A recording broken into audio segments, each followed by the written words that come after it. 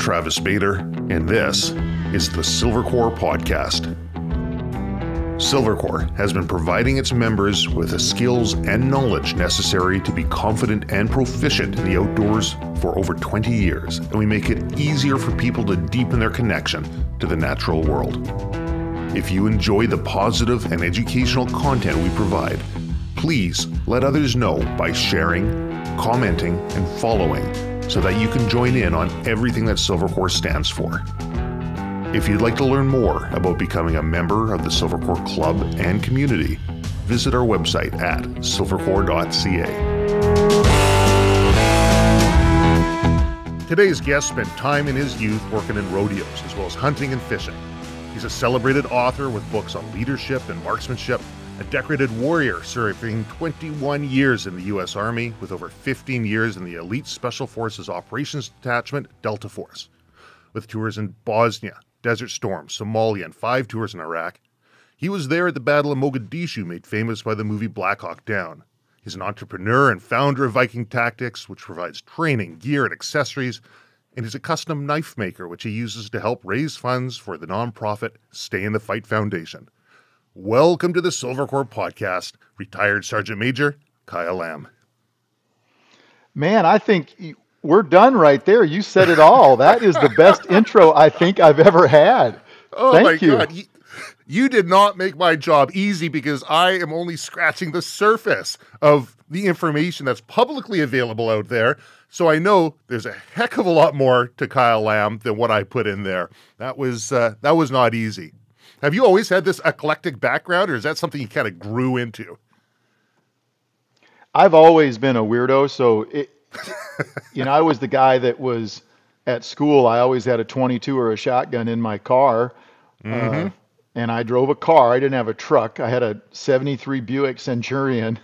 And I would go out and hunt or fish or whatever before or after school. And then I rodeoed, and then I played sports. So I played football and ran track, played baseball, and student council president. And I won the spelling bee one year. I trained for several years so I could beat Carrie Candigator in the spelling bee. It's just like I don't have a very good attention span. And because of that, I do a lot of different things. And that, that's something we were talking about before we got going, the ADHD deal. You said you were diagnosed. I was not diagnosed, but I'm practicing, I think, because I do have a little bit of a difficulty focusing on one thing for a super long amount of time. So like if I'm going to write a book, if I set a goal that I'm going to write a book, I don't really have an issue with that because I'm going to write the book. Now, right. I may take a couple of little beaver runs from on the way to getting to that actual successful product in the end, or maybe not successful, but completed project in the end. But sure. I guess what I say to that is if you have kids that are like us, don't punish them. Work for their and my grandson. He's never been diagnosed with it either. But he's a busy dude. Like he's always got stuff going on. So what do? We take him for a walk. We take him out in the woods. He's been shooting. This year he killed his first deer. He's 9 years old. He killed his first deer with an AR on our property. We're down in the lower 48, so we can hunt with ARs down here. And he was just, he's super stoked. He's been shooting for years and years, getting ready to go on that hunt. And I guess the moral of that story is if we didn't get him outside and keep him busy, he gets in trouble. Because he's going to do, and I'm the same way. And I imagine you've been in trouble a bit in your life too. Got kicked out of a few different schools and for discipline but really not even discipline type problems. It was my interests exceeded what the school's capabilities were. So I like chemistry, and chemistry meant disappearing or invisible ink and explosives. Well, schools didn't really like that, right? And I learned how to pick locks in grade 4 because I like puzzles, right? And well, that doesn't really fit. So I agree with you. And the medication thing. So when I was in grade 3, about halfway through grade 3, my family's like, we're done. you're going. We've got these pamphlets. There's a boarding school that can take kids free of charge. I think it was a military boarding school. See ya, right? And I've looked at that, and at grade 3, I'm like, no, I don't want to do that. That sounds scary. In hindsight, it probably would have been one of the best things I could have ever done because it's a different structure. But they ended up taking me to a doctor, got diagnosed, and he actually put me on the highest dosage of Ritalin on an experimental run in the province. They could only prescribe so much, and I'd have to take 8 pills in the morning and another 5 in the afternoon. And up until grade 7, end of grade 7, I'm like, I'm not going to go into high school with these. Took myself off cold turkey. So I agree with you. Don't medicate them. There are ways that we can deal with them. Getting outside for me was massive. Yeah, and and the other thing too is, so speaking of being outdoors, eat what's outdoors. What do we have outdoors? We have fruits and vegetables, and we have meat. And I don't care if it's fish or beef or moose or elk or white-tailed deer or turkey. I don't care if it's what color of vegetable you eat, but eat it. And I think if we do that, like my grandson one day, one of our little special times, I've got a grandson and a granddaughter. And one of our special things together is we like to eat popsicles. And we'll go grab a popsicle in the summer and we'll sit out on the porch and eat this popsicle. So they get to go and choose the popsicle they want out of the freezer, and we head out there and Grandpa has a popsicle with him. And it's just like a special time, Mm-hmm. And really any time with your grandkids is a special time, but that's a special deal. So one day I was grabbing popsicles and I really hadn't thought about it, and I grabbed a red one and like a pineapple one or something, and I'm like, which one do you want? And my grandson looks at me and goes, Grandpa, I can't eat red because it makes me crazy. And it's true. Interesting. The red, something to do with the red dye would make him like insane for just, for an hour, but he'd get in trouble because of it. Well, that was our fault. That's not his fault. Don't feed him a stupid red popsicle. Give him one that's white or green or purple or any other color. He was fine. So I think, keeping those kids exercised to work off a lot of that excessive energy they have. I know for me, it's that way. My wife every morning makes me go work out because she knows that if I don't work out, I'm going to be a complete dirtbag. So make me go for a 3 to 5 mile walk, whatever it is that we're going to do, but get out and get moving. And then, of course, if you get outside, you're going to feel better in the first place there. I was going to tell you a couple of stories about growing up. One of them happened when my mom died. So this was not that many years ago. She was like 93 or something when she passed away. So go to my mom's funeral. Now you got to put this all in perspective. I'm in South Dakota at my mom's funeral. That's a significant emotional event for a dude to have their mom die. I don't care what you think about your mom. You only have one mom. That's your mom. And my mom was a character. She was a character born in like 1925. My dad was born in 1911. She went through the dirty 30s. She was, I don't know how you would call it, thrifty. Some people would call her tight or whatever, but she could, that's how she was. So I go to the funeral, and after the funeral, my niece is there, and my niece is a year older than me. And she's a school teacher, and she's standing over there with this other lady. And as soon as I see her, and I this isn't serious, but when I saw her, my trigger finger started to twitch, and I'm like, oh yeah. So this lady walks up, and she goes, and this lady's just grumpy. She goes, "Do you remember me?" And I go, "Yes, ma'am, I do remember you." She's like, "Oh, you do remember me?" And I'm like, "Yeah." And I'm thinking, my son needs to meet this lady. This is one of my school teachers, and I want him to meet this lady's like an evil beast woman, Yeah. So I said, "Hey, Lucas, come over here. I want you to meet one of my old school teachers." I go, "Mrs. Waldo, this is my son, Lucas." And she's like, "Did your dad ever tell you what he did to me?" And he's like, "No." And he goes, "Well, you know what he said to me one day? He got in trouble, and he called me a bitch." And I was like, All right. Well, I'm at my mom's funeral. I appreciate you Wow. telling this great story here, but I don't need to hang around any longer. So I was like, oh, Hmm. yeah, good seeing you. And I walked away. So later on, we get in the car to leave. And my son, he's grown. He's not a little kid. He Hmm. got in the car. My wife didn't know this had happened. I said, Lucas, sorry about that. That was kind of weird. He goes, Dad, I only met her for like 2 minutes, and I think you nailed it. And it's like this lady has been living, I've been living in her head. Like I've been sitting on a Hmm. lawn chair smoking a stogie in her head for 30 Yes. years. Oh, that's And funny. I was like, you got to be kidding me. Like I had a great influence on this lady, obviously, from No from kidding.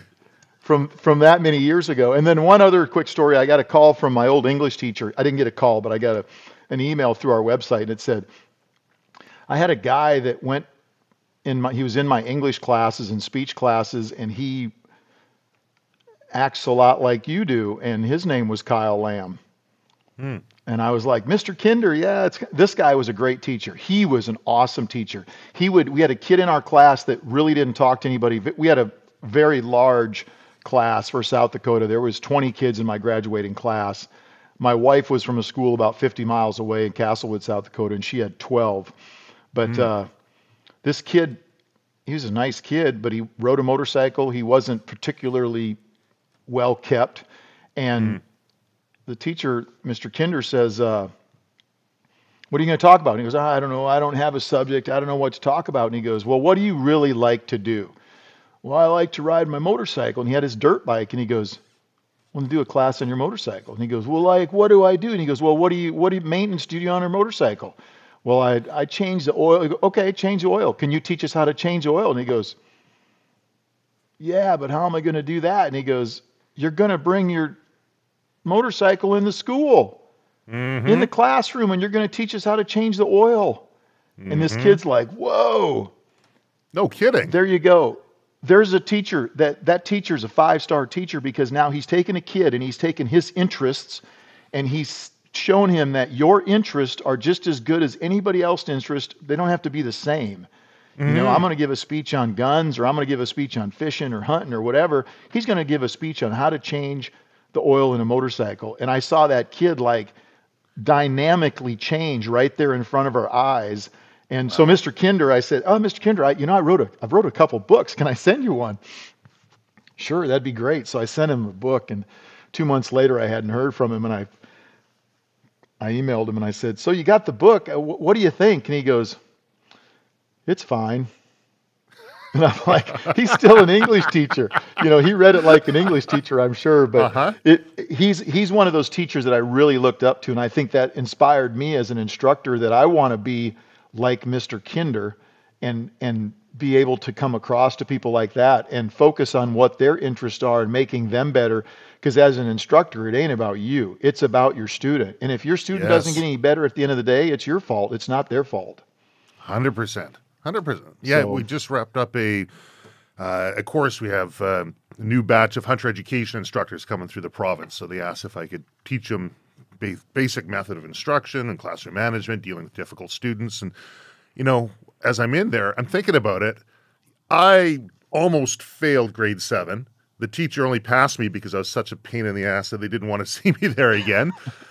I think, 5 different high schools, and she told me that straight up to my face. She's like, I think high school will do you good. I don't want to see you again. You should have failed, but you're going on. yeah. 5 different high schools I went to. Like, I'm not a school person. Why is it I'm teaching people how to teach? How did I end up in a profession where I'm running this? And maybe it's because you go through that school of hard knocks and you learn all the ways that don't work for you. I don't know. But Well, and you know, and we had a very robust shop class type mhm. environment too. So, I mean, we had chemistry teacher that was awesome. I wasn't a big chemistry guy, but he, you know, when I got to, I guess it's not chemistry, biology or whatever, cutting up Mm, frogs, I was like, oh yeah, that's blowing up. You right. know, well, you're not supposed to blow up stuff, but lighting Bunsen burners and we'd make stuff blow up. Um, Yeah. and then we had our shop class where we learned to do 110, 220. We learned to I already knew how to arc weld, I thought, and then I had Hmm. this guy Kendall Thompson who was my instructor. He passed away a couple years ago, but he taught me how to MIG weld. I wish he would have taught me how to TIG weld. He never did, and I don't. Maybe we just didn't even have that. But now when I MIG weld, every time I MIG weld, I think of him because he's the guy that really showed me how to do that. And now I make knives, so I'm making Damascus and San Mai, and I'm using my welder to do stuff like that. Yeah, I think that in America, and I suppose in Canada it's the same way. In some areas they somewhat frown on vo-tech type schools, but where I grew up, that was like that was the place to go. Like you want to go truly learn a craft, you went to vo-tech. You didn't go to college. Now there's a lot of kids that went to college, and God bless them, they went to college and they're still paying for it. So good for them. Sure. But Sure. those other folks that went and became diesel mechanics or welders or plumbers or HVAC people or whatever, well, they've already retired because they went through that. They made a lot of money if they were willing to work hard. And, and I joined the Army, that's my vo-tech school. And I did that for 21 years. When I got out, I mean, I get a paycheck every month because of that. At least I still do now. I don't know if they're going to take that away from us or not, but we'll see. I just think that the attitude, what's the guy's name? Mike Rowe. Okay. The Dirty Jobs guy? Yeah. He does a spectacular job of getting kids involved and going to learn something like that. And when I say vo-tech, if you can go become a nurse's assistant or work as cleaning teeth or anything like that, I mean, there's so many great things that you can learn. And when you're done, you have a job versus, you go get your philosophy degree. And when you're done, you still have to work at Starbucks. Or I guess up where you're at, you got to work at Tim Hortons or something like that, Yeah. Yeah, we got a couple Starbucks kicking around too. Yeah. Anyway. I had a buddy did the philosophy thing and goes to university and gets his master's and on it goes. I'm like, what the hell are you going to do with this? Well, he ended up working for government, so I guess there's always that, right? But ethics in government, he started working, and I just thought that was an oxymoron, but good on him for going in there and putting his 2 bits in. We talked before this. We said we were going to talk about politics, religion, and I guess we ought to hit on race while we're at it too. But politics, man. I was joking with you. Yeah, I was joking with you before we started about at least we don't have Trudeau. We've only got a Biden, but it's pretty. It's pretty dire circumstances right now in Canada for you guys, and it's crazy that as an American, I can see that, like your farmers and how they're struggling and they're getting just abused by your government. I don't know, man. It's sad. The energy thing is what really is upsetting to me because you guys can make natural gas. My understanding is you guys can. Well, like the natural gas, though, it's easier for you guys to process it because it's already cold in Canada. That's right. So. Yeah, people are trying to say we should be green and do all this. Well, if you want to be green, then you should buy all your natural gas from Canada. Totally. You know what I mean? Totally. So I don't know. They got the whole green thing backwards. Go get yourself electric vehicles. And actually, I noticed just recently a lot of electric vehicle manufacturers are seriously cutting back on their production because the public appetite isn't there. The cost to produce is so high, and the myth of that being green is starting to come to light. The amount of energy required in order to maintain, to create, and sustain the electrical vehicle grid is tremendous. But it sure sounds good from a political standpoint. Oh, carbon tax, and we're going to make the world green. You wouldn't be against the nature, would you? You're not anti sustainability, are you? And I think they just framed the whole argument completely wrong. And you're right. It's easier from somebody on the outside to look in, from a U.S. citizen to look into Canada and say, what's going on over there, than it is for somebody who's on the inside, who's so indoctrinated and is only hearing half of the information. Like our news, if I pull up CBC on Instagram or Meta, I can show it to you. The whole thing's blocked.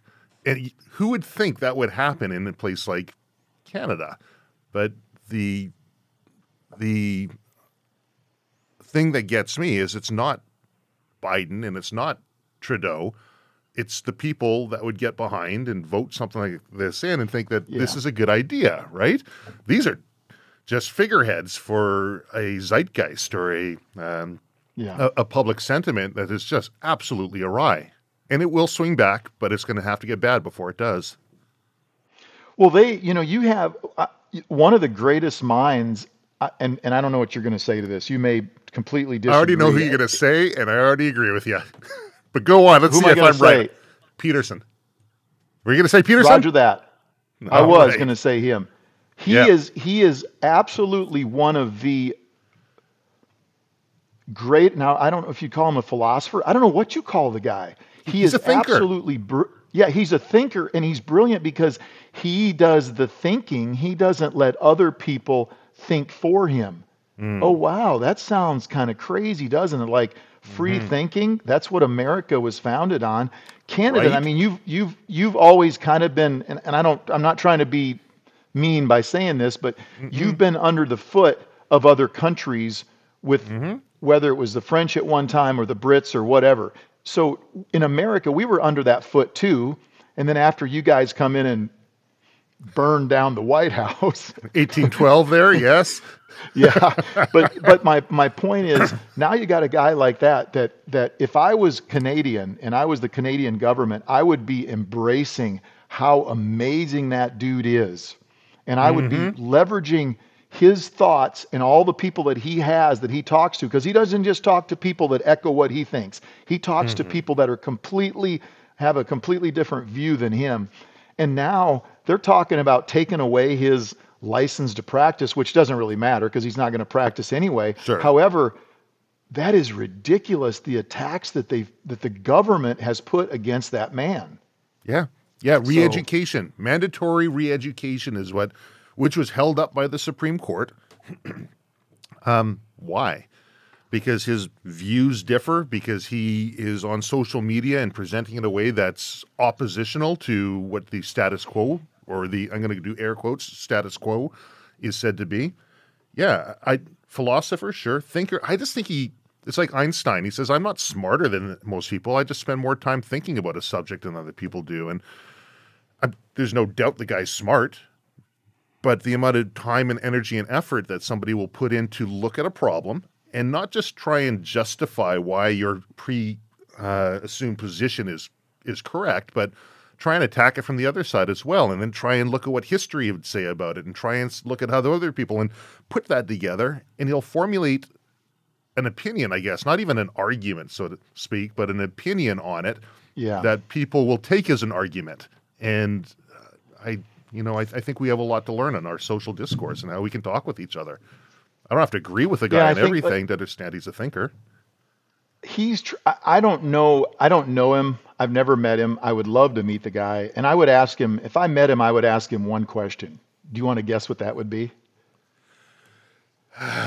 Okay, there's a whole bunch of questions going through my head, but why don't you move to the States would be one of them. I have one question. So I'm a Christian. Okay. So my question to him, okay, so has he publicly said he's a Christian? 100%. Oh, he has. Okay. Well, then you've answered my question. I never need to meet him, because that's the question I had, because he has dug so deep into Christianity and the Bible, and he's explained it. He's taken it down a different route than anybody I've ever heard discuss the Bible, and it's very intriguing to me. That doesn't mean I agree with everything he says, but man, he inspires thought. Yes. And I think that's like, have you ever heard of, what's his name? On Combat, Unkilling. Grossman. David Grossman. Yeah, Grossman. Grossman. So I've read on the podcast, Grossman's. Actually. Okay, good. He's a stellar dude. Sure he is. He's an amazing guy, good Christian guy and all that. And I'm going to say this, and I don't want to say this disrespectfully, but I disagree with some of the stuff he says. I agree. But how did I get there? How did I get to that? I listened to what he had to say. He inspired my own personal thought. And and I made my own decisions. And what he's Sure. done in law enforcement and the military around the world, not just in America or Canada, but around the world, he's inspired soldiers and cops to think about the act of killing and think about all this stuff of being in a gunfight and everything, so that when they get in that gunfight, if something happens, like you have, like you start to lose your hearing because, what do they call that? There's a name for it, but anyway, as you get in that position, you have a Auditory not a exclusion. physiological but a psychological affects your hearing. Okay, whatever. Yep. Well, Yeah. Yes. that may or may not happen, but if it does happen, now you know, or you get tunnel vision, or you whatever it might be. And I think that that's like with the Christianity stuff with Jordan Peterson. He's really made me think not just about that, but a lot of other stuff. And I have a hard time when I turn on any of his podcasts or any of that. I really have a hard time shutting it off because he Mm-hmm. can be talking to somebody about the stupidest trivial stuff and he'll Mm-hmm. inspire thought. Yes. So And I want we to, so when I say 100%, I'm thinking about this now. I want to make 100% sure that he has said that. My recollection is that he said he's Christian. A friend of mine actually works on a security detail. Um, Maybe I'll see what we can do to get a reach out to maybe ask that question or have that introduction made because, yeah, he is an interesting fellow. And the emotion, that's the other interesting thing, how emotional that he'll get about these different topics because he spent the time thinking about that. He looks at what history has to say about that. And the best predictor of future performance is going to be past performance. And I think he can see where certain thought processes and politics will be heading. And it's not always a pretty place. yeah, they've got a lot of their stuff right here in Nashville. I'm just outside of Nashville, so I don't know if his daughter lives here or what, but Daily Wire, they do a lot of their stuff out of Nashville, and he's working with them now. So very interesting guy. But kind of going back to kind of our backgrounds, the outdoor thing, the Clean Water Act is something that I kind of got a kick out of when the backcountry hunters and anglers were all hot and bothered about, well, you got to sign this thing saying that you support clean water. Well, what kind of dirtbag doesn't support clean water? Well, Uh-huh. that's not what they were. That was not at all what they were trying to do.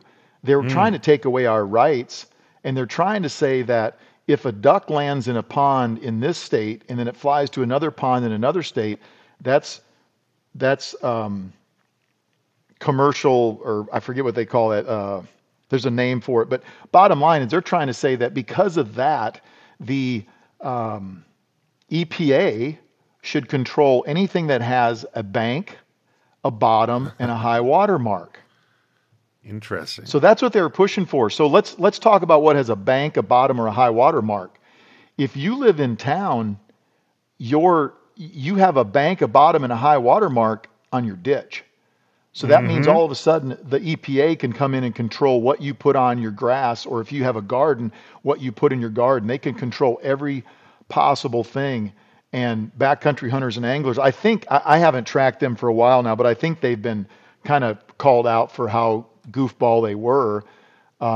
They were for backcountry hunters that were going in and smoking dope, and they'd never really hunted, but like, man, I can kill an elk, and I'm gonna go stick a few arrows in a few elk, and eventually one's gonna die, and I'm gonna post some selfies with this elk, and then I'm gonna go smoke more weed. And I'm like, where I come from, if you smoke weed, you got to put that down on your 4473, and you're not allowed to buy a firearm. But where they're from, Right. which is also in America, they must not have to do that. So I went Yeah. to one of their get-togethers here in Nashville just to kind of feel it out. And you're going to think I'm lying, but this place I walked into was packed with a lot of very hairy, very smelly dudes. There were three people in that place, because I really looked to find it. There were three people that were wearing shoes. Really? Me, Bunch my of, buddy, and they got a squirrel hunter that they put on Meat Eater often, and he's kind right? of a character. He had boots on, and I had shoes on, and my buddy had shoes on. Everybody else had like flip flops or oh, what are the ones that all the hippies wear? The Birkenstocks or Birkenstocks. Yeah, they all had yeah. like these. And I'm like, bro, where I hunt, you can't wear flip flops. You got to wear shoes, man, because stuff will bite you or you can't climb up a hill or whatever. But after that, I'm like, yeah, I probably don't need to hang out quite with these cats. And I think a lot of real hunters were kind of sucked into that. And now hopefully they're more awakened to the fact that they might not have actually been on the side of true hunters. Even one of the guys that was the main guy on their board, he ended up writing that book, the gunfight book. Oh, which guy was this? Oh, let me see. What's his name? Was it Lan Tawney, I think was the name of the Yeah, he lead was the guy in charge. I got it right here. Let me look it up. It's Ryan Bussey. Okay. Heard that name. So Ryan Bussey, he realized after 25 years in the firearm industry that he was anti-gun. How do you? Okay, fair enough. Yeah, he wrote this book called Gunfight, and I got a call one day from a guy. He said, "Man, you made the book," and I go, "What book?" He goes, "There's a book called Gunfight." And I'm thinking, "That's awesome! I'm in a book called Gunfight." Then I find out it's about this leftist dude that wants to take away guns from everybody, and he said that guys like me and Matt Best from Black Rifle Coffee, we have made it sexy to have the AR-15 and made it more acceptable, and we're just bad people for doing this. And I'm like, man, that's so awesome. So I call up Matt Best. I call up Matt, and he's like, "Hey, what's up, Kyle?" And I go, "You ain't going to believe it, bro, but you made it in this book called Gunfight." And he's like, "Whoa, that's awesome. What'd I do?" And I said, "They said that we're the reason that so many people want AR-15s in America." And he's like, "Yeah, right on," And so we were actually proud of making it in the book for that. I never bought the book because I don't want to put my money in there. But I just think it's interesting how things get twisted. And I guess the point of all this is not that you should not back good organizations, but you should really know what they truly stand for, I would say, before you go out there. What do they say about the road to hell? It's lined with good intentions, right? It's clean water. Who wouldn't go want clean water? That's a great intention. Read it. Go through. Find out what the fine print says. Because even the people with the best intentions might be going down that primrose path. Yeah, we get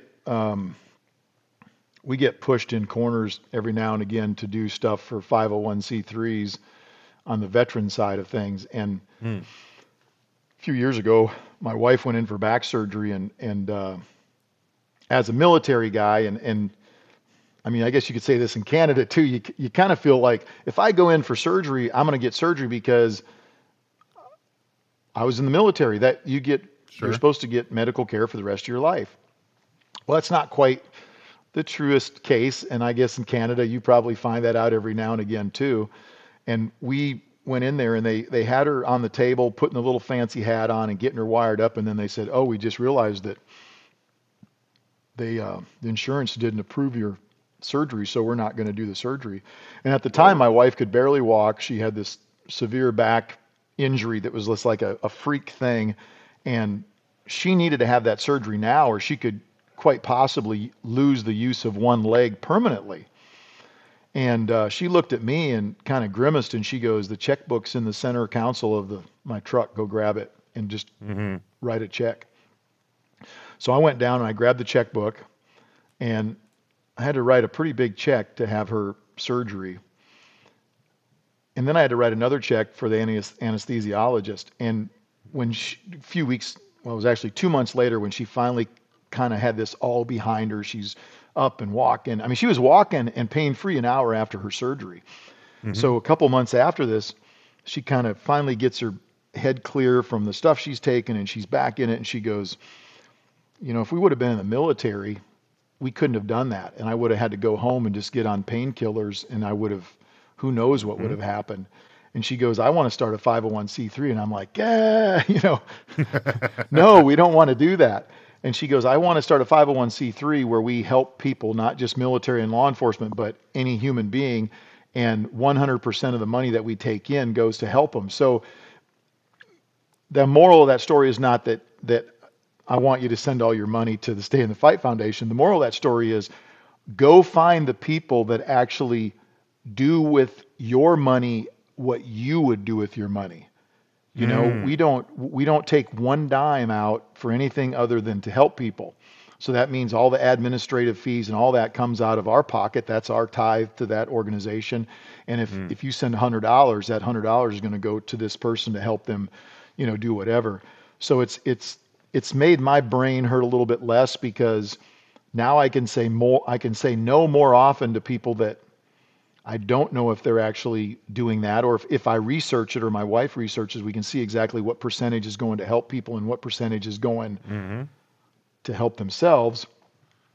And anyway, that's been a very interesting little ride for us. And we actually talked about this the other day because you're making knives. Yeah, I figured it was Half-Face Blades, Andrew Arabito, chatting with him. He's like, Trav, pick up a grinder, just start grinding away on some metals, just see what you can do, right? So I did that. I picked up a grinder and been playing around, and now I just got a forge, and Buddy gave me an anvil, so I'm going to start playing with that a bit. Yeah, but your knife making that you do, you can't buy your knives, so to speak, can you? No, you have to do a donation to the Stay in the Fight Foundation, and it's a gift. It's not I don't know how to put it. I mean, we're doing it the legal way that we can do it. It was kind of funny. The last dagger I finished, this guy, he saw it. It wasn't even finished yet. And he goes, my buddy wants that. And I was like, I'm thinking, it ain't for sale, bro, you know? Because this is my first V42 dagger. I've made other daggers, but not a V42, like a case V42 dagger, which was the original knife that, it's the American and Canada SF. In World War II in 1942, that like knife was Sykes? What was issued. No. That's a different knife. Okay. Now, this was designed loosely on the Fairbairn Sykes, but this is a completely different knife. They wanted it different because they wanted a more of a premium blade, because a lot of those knives were made in England and they were mass produced. They're a fine knife, but they're mass produced, so the stamped parts and this and that, drop forged, whatever. The case that won that contract, and there was never a lot of them made, but you know, it was all those parts are still made by the original jobbers that made them in World War II, which is pretty cool. So it's a longer knife, it's a sleeker knife, it's hollow ground, there's a lot of cool stuff about it. So I had made this knife, and actually that knife, I called it a V42, but it wasn't hollow ground. I've got 5 of them I'm making right now that some of them are hollow ground. Some of them have blood grooves, which the V42 never had. The V42 is the dagger that had the thumbprint on one side. Right, yes. Yeah, so it has a thumbprint, and that thumbprint was meant as an index point so you know which way the blade was. And it's like, if you look at that knife, I don't care which way the blade is. You're going to go through the ribs. It doesn't matter. It's such a sleek little blade. It's like 610 thousandths wide, so it's a very thin blade. So this guy says, well, my buddy said he'll give you $1,000 for that knife. And I went, sold. You know, I mean, that's a great deal. So then he calls me an hour later. He goes, yeah, I talked to my buddy and he changed his mind. He's not going to give you $1,000 for that knife. And I was like, okay, that's cool. Whatever. I mean, it doesn't matter to me. I'm doing it for my brain. I'm not doing it for money. I'm doing it for my mental health, you know? And, he says, yeah, he decided that because all the money is going to the Stay in the Fight Foundation, he's going to give you $2,500 for that knife. And I'm like, oh. Wow. So he got the first V42, and then this guy that bought it, he actually bought another knife. Alan Elischwitz, you're familiar with him, very high-end custom knife maker, makes folding knives predominantly. He has been a huge inspiration to me. Not just inspiration, he's actually been an instructor to me and helped me learn how to hollow grind, he's just an amazing knife maker, but he's an even better instructor.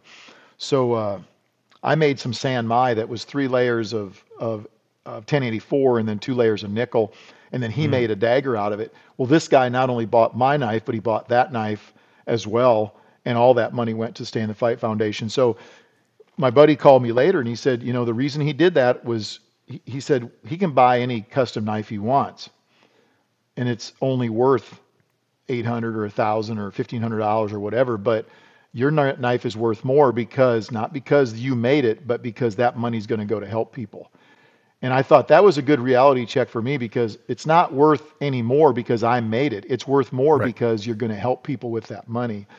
And I also don't feel bad now, but when I say the other day we put a little tomahawk out that I made. It's not a tomahawk. It's like something that you would get from Winkler Knives. And I had Sure. a scrapped piece of 80 CRV2, which is what Daniel Winkler makes all of his out of. And Daniel Winkler's been another guy that has just bent over backwards to help me with my journey to make knives and do this stuff. And I made it kind of a weird shaped handle because the piece of scrap, I couldn't make a straight handle. So I make kind of a swoopy handle. And Cool. the other day we put it out online for $500, and a guy that's been in my classes bought that and he donated $500. So it's a very cool story of how this has went. And it takes a lot of pressure off me because I don't take orders and I build what I want to build. And if I don't want to build it, if I want to throw it in the trash, I'm going to throw it in the trash. Yeah. I'm not thinking, man, this guy Travis, I got to make this knife for him and it's been 6 months. I got to get it finished. And the last thing I'm going to say is I was going to send you some pictures of my knives, but after I saw your knives, I was like, well, this guy, he's already making better knives than me. So Yeah, give me a the break. knives I've you've looked at made- your knives. Your knives are beautiful, dude. I mean, they are absolutely beautiful. My first few knives were forged. And, well, I take that back. When I was a kid, I made knives in shop class in school. But I guess that's probably frowned upon these days. But Hey, we all did it. We all did it. no, your knives are gorgeous. And I think when you get that forged, you're really going to enjoy it because it changes. Stock removal is a lot of fun. And I think stock removal is a good way to refine your technique. At least that's how I use it. But then once I kind of refine that, I will send you some pictures later. I just did a couple Please. of integrals. And taking a piece of steel, actually I took 7 pieces of steel and I made this, it looked like a big glob here with this one piece sticking out. And I forge welded that all together. And then that became, one of them I made a guard out of it. I'd never really seen that done as an integral. And I know guys do it, but I made it a little bit bigger than I should have. And I thought, man, I could make that into a guard, not just into a bolster. So I made one with a bolster, a smaller knife. And then I made one with a guard, which is a pretty big knife. I'll send you pictures of it, but Yeah. I'd never done that by myself. I made one with Jason Knight, who's an unbelievable master bladesmith. And between him and Alan Leischwitz, Alan taught me how to use a milling machine, and it's been just awesome. If you ever get to Nashville, you need to look us up because you come out here and we'll heat up some steel and make something. I mean, it's just so 100%. fun. I have no idea what I'm doing, but when it comes, like I got the forge, I got one in, I look at this thing and I'm like, why did I order this? I could probably make this thing myself, right? But fair enough. Now I Yeah. know, I can see what it looks like. It's a Atlas forge. I fired it up a couple times, just done the, whatever that treating is that they ship with it. I haven't put any metal in to bang away yet. I have, like when I was younger, I would do a bit of welding. Like I worked for an armored car company when I was 18, and like most of my jobs, I never actually did my job. I'd find other things that were interesting and I'd do it. I worked Yeah, for A&W as a teenager, and I'm like, brand new place, eh? Do you have an alarm system? Oh, no. Do you have security cameras? Nope. I'll set them up. Do you need cabinets built? So I'm paid as a fry cook, and I'm building cabinets and doing their locks and alarms, everything but my job. So same thing with the armored car company. And I look in the corner and I see all these broken aluminum hand trucks. And what are you guys doing with that? Oh, I don't know. We just piling them up, and maybe one day we'll fix them. I said, well, if I could fix them, would you guys pay me? Right? And can you Yeah. weld aluminum? I'm like, I've never welded aluminum in my life. I'm like, sure. Like, give me one, let me see, right? Yeah, exactly. Yeah. And there was probably no YouTube video on it back then. There wasn't, but I go to the welding shop and they say I had access to a little TIG welder, and I was playing around TIG welding. And like, yeah, your TIG welder, it doesn't have enough power to be able to weld these thick aluminum hand trucks, but you can stick weld aluminum with these special rods. So I started doing that. I don't even know where the hell I was going with this story. But anyways, working with all the metal, I have a background a bit in playing with metal. I have no idea what I'm going to do when it comes down to forging. Like, I get Damascus, I get that, and San Mai, that looks so cool. Like, I guess you want to form it in an anaerobic environment if possible, weld it into a container. Yeah, well, yeah, yes and no. Here's what I would say. Listen to some of these guys that do it for a living, and you're going to get completely different stories. And I'll give you an example. Kyle Royer, do you know who that is? I've heard the name, but no, I don't know who. He is, if you were going to say who's the top master bladesmith in America right now, and everybody got in there and gave an answer, a lot of people are going to put him in the top 5. Now, are there other people that are just as creative? Absolutely. But his work is just stunning. And he does classes online, and I'm signed up. So every beginning of the month, he downloads his videos and you can go on there, and he does a really good job. He's kind of a kooky dude. He's ADHD guy as well. Sure. That's why he's successful. But I've picked up so many little tidbits from him, and I've seen how he makes Damascus. And then I've watched how Jason Knight makes Damascus. They both end up with the same finished product, but you get to choose how are you going to do this way that Kyle Royer does it, or are you going to do the way that Jason Knight does it? I've done it both ways. And what I would say is I don't like breaking a canister off when I'm done. So like, I don't like welding everything up with sheet metal and then having to take it off. So I'm probably going to use the Jason Knight technique, which is not to do that. Okay. And if you do it right and your steel is clean and you know, there's different ways. Guys spray it with WD-40. They dip it in kerosene. There's all kinds of different ways to do it. And I've experimented, and I can get, now with San Mai, I actually do weld the whole billet. And the reason I do that with San Mai is because it's simple. You weld all the way around the edge. With San Mai, you're generally not going to forge the knife all the way out. You're basically forging a piece of steel, and then you're going to cut it out like you would, you know, to do a stock removal blade. Okay. So yeah, when you get ready to do that, just ring me up and I'll just walk you through what I've done. And it's, if you're going to do San Mai, nickel is a really good steel to start with, because San Mai forge welds, it doesn't have to be extremely hot. It's got to be pretty hot, but it forge welds really, really well. And what I'm using is that nickel sheeting that is behind lights, like in the lights in your ceiling have that little piece of nickel that reflects. That's what I'm using, is that some of that sheeting right there. So it's only got to be enough to, and I'll have to send you some pictures too. I've got some knives I've done with that are very cool. But San Mai is fun because it's not as much work as Damascus. The other thing I was going to say is, if you really want a good workout, go ahead and knock out that Damascus. It's a good job, man. When you do that by hand, I've got a 25-ton press now, so that changed my world. But doing that with the first couple billets I did were with my arm, and it You're feeling was a it, lot of work. Yeah, you know, and that's how guys did it. You know, a lot of guys still do it that way. Yeah. Well, I don't think I'm going to be jumping into the big press or the hydraulic or electric hammer forges quite yet, but who knows? We'll see where it takes me. All I know is I'm learning things. What's a ricasso? Okay, I got to learn this. A choil in different places. There's so much that I don't know about knife making right now that I don't even know what I don't know. I don't know what to even ask. Yeah, and I didn't know either. And then what was funny, Alan Leischwitz and I were friends before I started making knives, and I said, yeah, check it out. And I sent him a picture, and he goes, bro, you suck. And I'm like, what? Well, he's just an honest guy. He doesn't. I appreciate that.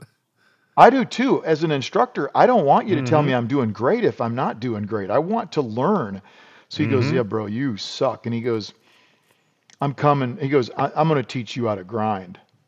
Okay, so he doesn't just say I suck and then turn and go the other way. He says I suck, and by the way, I am going to teach you. And I was like, dude, you tell me when I should come. And he goes, you ain't coming to my shop. He goes, I'm coming to your shop. I'm going to teach you how to grind on your equipment. Beauty. So this dude shows up with grinding jigs, and because he does his stuff very precise. He makes 18 knives usually at a time, I think it is. And when he gets done with 18 knives, you can take the parts from one folding knife and put them in another folding knife. And Wow. and he's not doing any CNC. It's all done by hand. I mean, he's doing it on Wow. machines, but there's no CNC. So he tells me this, and I'm like, okay, bro's going to come to my house and teach me on my grinder. Oh my goodness, it was unbelievable. He showed up and he told me this. He said, I probably shouldn't say this, but I'm going to say it. You can bleep this out if you want. He Sure. said, we're only going to hollow grind. And I'm like, okay. So I'm thinking, I don't know how to flat grind right, and he's going to teach me how to hollow grind. And I said, well, why don't you flat grind? He goes, dude, flat grinding's for fags. And I said, okay. Now he's joking because you got a Of lot of these course. top knife makers. You look at Of Winkler knives; course. they're all flat ground. There's nothing wrong with flat grinding a knife. Yeah. But for him, he gives it this different look because that's kind of his trademark. And these crazy grinds that he does, compound grinds. Like the other day, I was talking to him about an S grind. Are you familiar with that? Uh, I think so. I got this book by Knife Nerds, and they got these different things. But the S grind would be a hollow grind with a convex With at a the end. Would that be, Well, or with it's a a flat hollow grind? grind with it's a flat grind at the edge of the knife, and all it Yeah. is, it's a compound grind. So people are calling it a S grind. I don't know why, but it's Mm. a flat grind so that if you use a kitchen knife, you cut through something, then it hits the hollow, and Mm. then the food will fall away from that. So the first Sure. couple knives I made for my wife, I hollow ground them, and a hollow ground knife is a horrendous. It's a horrendous kitchen knife. Everything Everything sticks to sticks it. to it, you know? Yeah. Yeah, yeah. So I can keep it sharp because like a razor, they're all hollow ground. They're hollow ground to a Mm. zero, which is Yep. another fun one. You don't shave, I don't shave much either. But I, making a razor is a challenge. And I actually made one for a buddy of mine who passed away before I was able to give it to him. And I've just sat there staring at him at that thing because now it's like depressing to look at that razor because he had a heart attack. And anyway, someday I'll probably finish it and I'll give it to his brother, but making that blade was difficult. So I showed I wanted to do a hunting knife with an S grind because meat on an animal is just not quite to the kitchen yet. So basically right. it's a kitchen knife. It's just the meat's not in the kitchen yet. And right now we have a company we're working with that they're making a hunting knife for us that'll be an S grind, a compound grind like that, a flat grind up for about almost a half an inch, and then it goes to a hollow. So that's something that I've been Yeah. working with. There's a guy named Salem Straub who if you haven't seen his stuff, you should look at his YouTube channel because he does unbelievable videos of how to make Damascus. He's a guy that does that chain link Damascus and crazy Mm. stuff. And then there's another guy he's not in your neck of the woods, but he's Canadian as well. Vachon Knives, have you heard of him? No. Vachon. I don't know the guy. I've never actually held one of his knives, but he's a very good instructor from just watching his little video clips, and he actually runs Mm. classes at his place, and he's just north of the border. Uh, I want to say he's like just north of New York. Okay. I looked it up because I thought, man, if I could get up there and take a class, he'd be a fun guy to go. He does mostly kitchen knives, but Okay. a guy that does a kitchen knife, I think is a good guy to learn from simply because they're using such a thin piece of steel. Yeah. Whereas a guy that makes, like Salem Straub, he's making knives that are, I want to say 90 or 100 thousandths thick at the spine. Mm. And that's why his hollow grinds on the sides, they're like a 30-inch wheel. So he's using a platen that Yep. simulates a 30-inch circumference wheel, or not, Okay. what is it, diameter, 30-inch Right. diameter wheel there. So anyway, I went down a rabbit hole there. I'm sorry. There's that Oh no. ADHD thing again. I guess I better go for another walk. There's so much there that I'm just absorbing and learning as you're talking. Yeah, the straight razors. So I'll use a straight razor to tidy up. I think the geometry is neat because you use the back of the knife or the razor to Yep. sharpen it, essentially, get all your angles. So that's probably takes a little bit of math to figure out how you're going to build this thing. And to get your knives, I've read that, it's got to hurt, right? If you're going to make a donation, we don't have a set price on here, but I wanted to hurt. And it kind of reminded me of, what was it? The Widow with the Two Mites. If that rings a bell for you being a No. Christian, and through the all these rich guys are coming in and making their donations, and there's Jesus and his disciples, and they're like, oh, look at how great that guy is and how much money he left. And this widow comes in and she's got two, leptons, mites, two like half pennies, quarter pennies, whatever they are. And yeah. Yep. Yeah. So you got to give till it hurts. So it's not that it's going to be X amount, but just give in a way that it's going to make it's going to be meaningful for you. I like that. I like that approach. It hurts different for different people too. Mm-hmm. And where I live in I don't want to say a depressed area, because people here are all working and they're living, they're doing fine. But the county we're in is not a rich county. So when a guy comes over and gives me $200 for one of the very first knives I ever forged, I was ecstatic about that. He was ecstatic about that. And he's a guy, I mean, $200, he's a blue collar dude. $200 that's a lot of money. Sure. Another guy gives us a check for $10,000. That's actually less than the $200 guy gave. Now, I'm very thankful for the $10,000. I'm very thankful for any time that we get any donation. I mean, it amazes me. We had two things happen. We had a bunch of things come in and we needed money, and we're like, we're out of money, so what are we going to do? Before we made the decision, my wife went and checked the mail. We got a check for $10,000. Just like that, eh? That's a God thing. That's not us. That's God saying, okay, you used up what you got and you did okay. At least that's what I'm hoping he's thinking.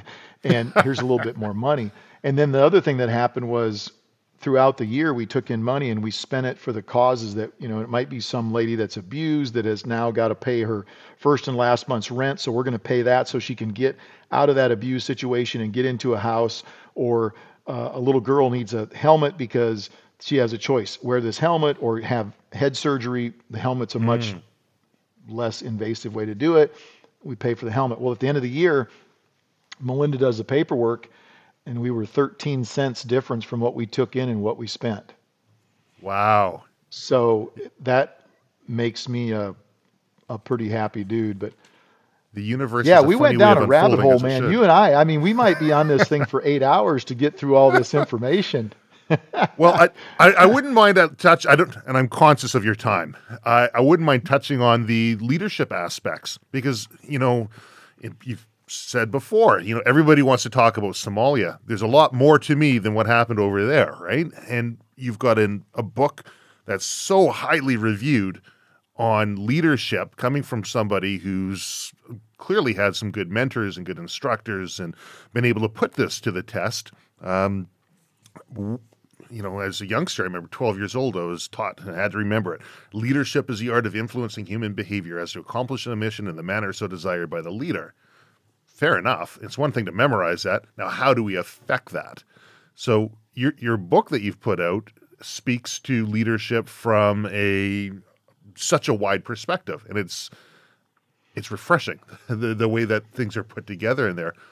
What drove you to want to make that book, and what are some of the formative, I think you might have already told me one about your past teacher there, but formative leaders that really influenced how you move forward? Well, so the way it came about,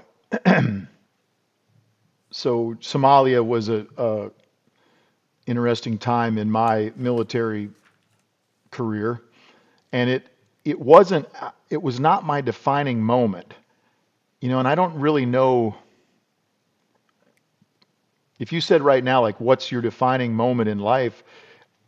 I'd probably have to say when my children were born, Yep. because that's defined like, dude, this is for real. Getting Mm. married is awesome, but you're bringing a baby into this world.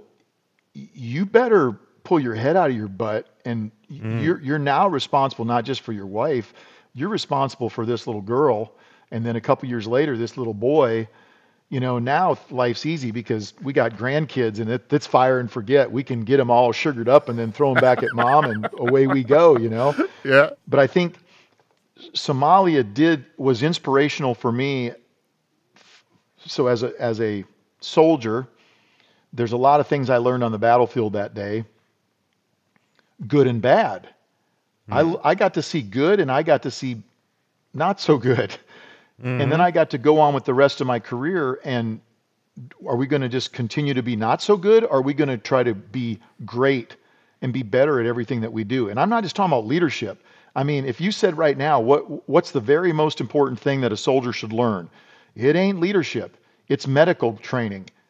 Because Mm. if you can't medically take care of your mates on your left and your right, because if you get up and you walk outside, you get hit by a Jeep, you got to treat them, and you're not even in a combat environment, and you got to provide first aid. So I guess my point there is that defined me as far as I wanted to be a better instructor for people. If I'm going to train them how to shoot, Mm. I can go back to Somalia or Desert Shield, Desert Storm, or my time in Iraq or whatever, and I can talk about why I'm teaching you this technique. I'm not just Mm. pulling this out of my butt. There's a reason I'm teaching you to use this position, to think about this or whatever. So fast forward, I met this guy. I was at a shooting range out in California, and he's a DEA guy named Bill Lutz. Super good dude. And I'm doing this 5-day class for these DEA guys and some FBI guys and some law enforcement dudes. And he keeps talking about this guy coming in and teaching this leadership class. And the guy he's talking about was not respected at all in our community. Mm. He performed very poorly in Somalia and was not well thought of by his guys or our unit guys either. Okay, I'm a positive dude, so I'm not going to say that to this guy. Mm. Well, it was like day 4. We're done night training. We're driving back to the hotel. It's 1 o'clock in the morning. He starts in again about this dude and his leadership. And I just lost it. I'm like, dude, the guy's a dirtbag. Nobody appreciates him. I don't know what you guys see in him, but Mm. whatever. And he's like, oh, sorry, dude. I didn't know I hit a Right. open wound there. And I didn't have an open wound. I was just like, you don't really know what you're talking about. Head So check. I go home. Everything's fine. Probably a month later, I got a DVD in the mail. And it just has a little note. It's like, I'd appreciate if you would watch this. And it's from this guy. And he sent me a video of this guy giving his leadership presentation. Mm. And I'm a note I'm a note guy. I've got my book of notes. Always have a book that I'm filling Yes. with notes, and I've got them all Same. marked. This one's not marked yet because it hasn't been finished. If you go to my Yeah. shelf over here, my wife marks them when I started, when I finished each book, so that if I go, man, I had this thing going on. It was like 6 months ago. She's like, Roger that. Boom, this book here. And I'll go through it. Yep. Oh, there it is. And I'll find it, and I'm good to go. So I sit down to watch this video, and right away I'm like, whoa, there's a lie. So I pull Mm. out my notebook and I write down lie number 1, Mm. number 2, number 3, number 4. And I get done with this video and there's 12 lies about Wow. what happened in Somalia or about leadership. And I was pretty fired up because I was offended by somebody lying. I don't know if he's trying to make himself look good, or I don't know what's going on, but the guy was a pathetic performer. So Mm. he's thinking of himself completely differently than anybody else around him, which tells me that you're completely unaware and you're not a good leader or a great leader if that's how you're thinking, because you should be thinking Mm. more about your people than about yourself. Yep. So I called him up and I said, yeah, I got the video, and I watched the video, and He's like, well, what do you think? And I said, when do you want me to come and give you a true leadership seminar? Something to that effect, And he's like, Mm-hmm. well, when will you be ready? And I said, I'm ready right now. And he goes, whoa, wait a minute there, tough guy. Because that's how this guy talks. He goes, wait a minute there, tough guy. What's your presentation going to be? And I said, well, I'm just going to, and I was Yeah. mad, and because he's disrespecting all the Rangers that were his guys. He's disrespecting all the unit dudes. And over the next 6 months, I put together the Leadership in the Shadows seminar. And it's nothing like it. It's nothing like the book. It is now, but at the time I thought I kind of had a seminar put together. So this guy then ends up hiring me to go up to teach at the DEA. And I think I forget what the first one was, but it was some experienced leaders. It wasn't just a bunch of chumps. It was guys that they knew it, guys and gals that were professionals and knew what they were doing. And when I went up there, this guy Bill and another buddy of mine, John, they sat there and they tore me apart. And when I got done, each guy handed me pages and pages of notes, and I'm like, Roger that. So what do you do with that? I was inspired because the guy was lying, and I wanted to make sure I was telling the truth. So I told the truth, but did I tell it in an inspirational way? Did I tell it in a catching way? Did I tell it in a way that draws you in and makes you part of the story and makes you think like, how does this apply in my life or in my job or whatever? And I didn't do that. I accomplished some of that. So I'm like, okay, Roger that. So I took all their notes and my wife and I redid that seminar completely. 6 months later, I'm standing up there in front of a group again, and those two guys are sitting in the back taking notes, and their list got shorter. Nice. And by about the third or fourth seminar, I was getting just a couple of notes for the entire seminar that they thought I should polish up, or the way I should have put this before that or whatever. So because of those guys helping me and mentoring me, and I think, I can do as good, if not a better job than them getting up there to speak. And I'm not saying that they're not good presenters. I'm just saying that I can hold my own as a presenter. Sure. But as a customer, you've got to be able to give, if I'm going to mentor you to get up and speak in front of people, I've got to put on a different hat and say, okay, I'm the customer. What would I think and how would I feel here and all of that. So I start doing these Leadership in the Shadows seminar all over the country, and people are hiring me, and I'm doing a lot of them for the federal law enforcement guys and for the military. And then there's a cop down in Florida named Matt Busella, and he's a former naval aviator. And he says, he called me Sparky, which kind of bothered me because we had a guy on our team named Sparky who was killed in Somalia. That was his call sign, was Sparky. And I never really told him that, but I'm like, it just kind of grates on me because Sparky was Earl Fillmore and blah, blah, blah. He goes, when are you going to write the book, Leadership in the Shadows? I'm like, well, and I kind of was slow rolling him because I'd written a couple books at the time. I wrote the Green Eyes and Black Rifles and then Stay in the Fight, the pistol book. Yep. And he, one day he called me up and he goes, and he and I really hit it off. And I don't know why, because we're not the same kind of person, but he's a super good dude, very good cop, great thinker, reader. He's a good guy. Calls me up and he says, you got to write this book. And I said, well, you going to help me write this book? And he goes, well, I can't write the book for you. And I said, no. I'm going to write the whole book. But will you give me honest feedback on this book? And I didn't know what I was asking for when I said honest feedback. This dude could not have been more honest. And that's what you need if you've got somebody that's going to help you read a book and make sure that's not a big pile of crap, Right. And I said, well, what do you want for that? I says, because I got to pay you. I don't want anything. And I said, no, I'm going to pay you. What do you want to get paid? And he goes, when I get done, I want 2 VTAC t-shirts. Perfect. And I was like, okay, he's not going to tell me what he wants. Well, when we finished the project, he called me up. He goes, I believe you owe me 2 t-shirts.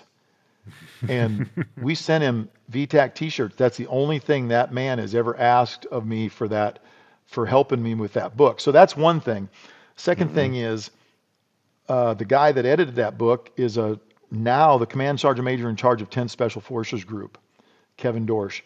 And he edited the book. And it was nice to have a guy that had been an English teacher before he came in the Army, joined the military, became an SF guy. Now, at the time, he was like an E8, I think, when he edited my third book. And so he gave me a good perspective, too. So now that's all done, everything's ready. I'm like, I have a manuscript that I feel is very good. Well, what's the last check? Well, I hand it to my wife, and I go, here it is. And I had it in this big binder. And she takes it and she starts reading it over, a day or day and a half or whatever. She hands it back to me. She goes, there you go. I think you got a little work to do. And I go, so this is your baby. Like, you've been working on this for a few years, and you get very emotional about your attachment to this project and how much work you've put into it, and you don't want to start over. And honestly, what she told me, I had like 5 chapters in the book. She had X'd the entire chapter, not a word, not a paragraph, the entire chapter. She goes, you need to rewrite this chapter. And I'm like, well, and she goes, I'm going to tell you the subject, and you're going to rewrite the chapter. You're not going to look at any of your notes. You're not going to look in this book.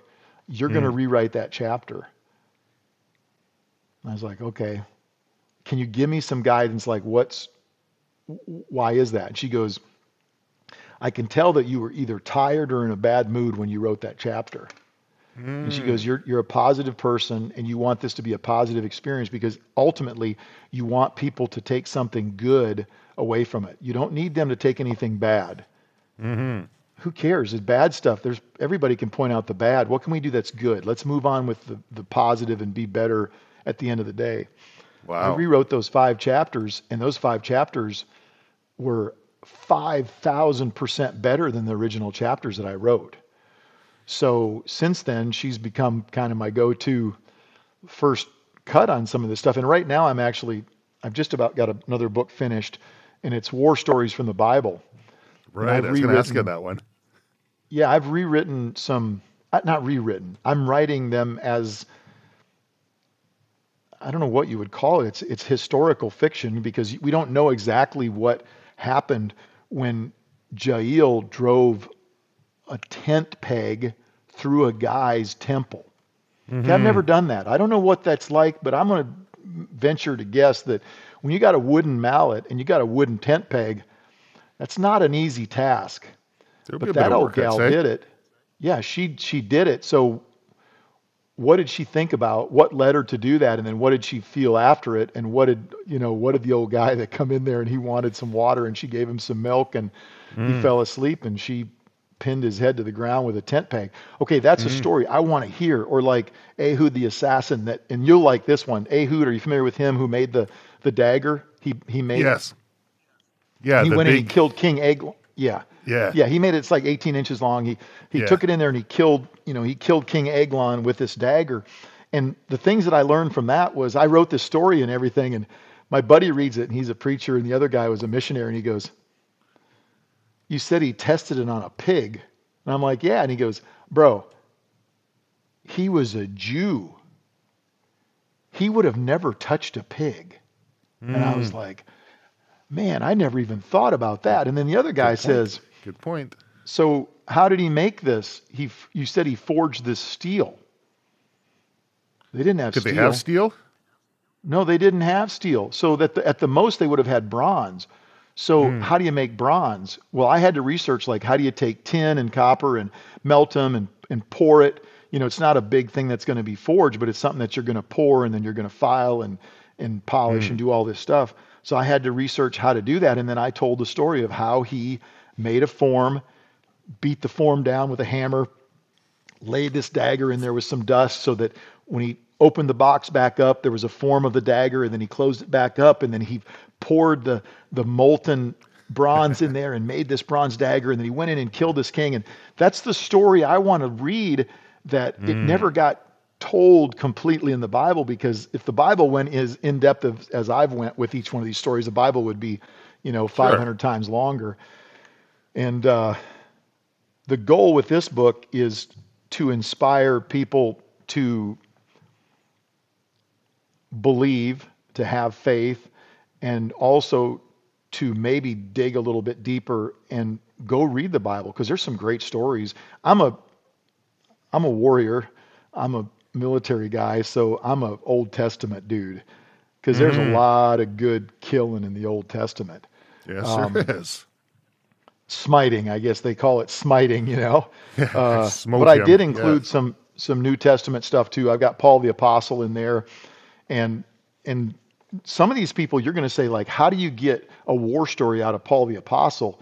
But then when you realize that what he went through as an apostle, being made blind and then recovering from that and then following Jesus, and his whole life was more of a battle than a lot of those guys that we look at as these great warriors from the Bible.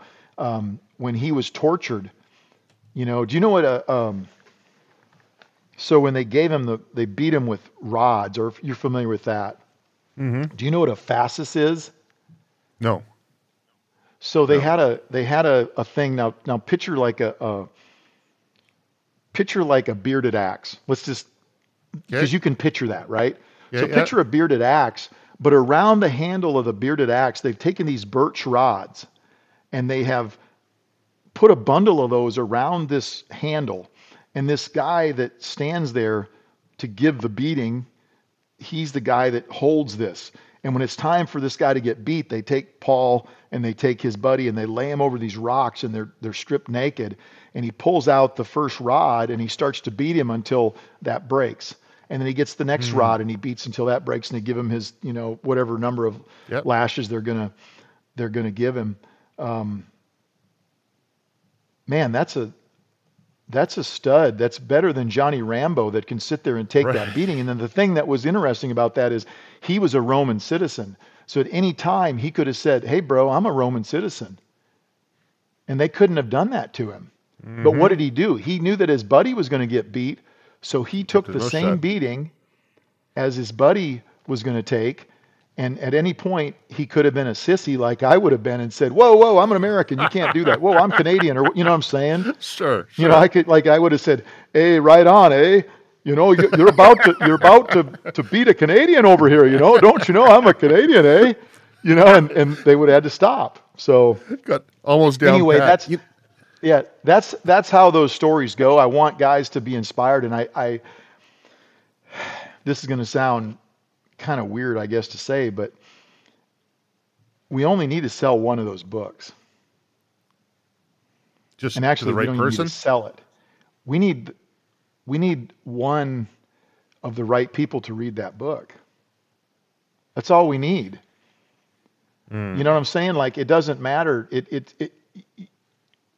I'll use your podcast as an example. I was doing a podcast, and my buddy said, "Well, how many downloads do you get on your podcast?" And I told him, he's like, "Well, we're getting like, 100." And I said, "Yeah, but you just told me a story about one of those guys that listened to your podcast, decided not to kill himself because of your podcast." You see the Massive. impact that you can have. One person listens to that podcast and they don't take their life.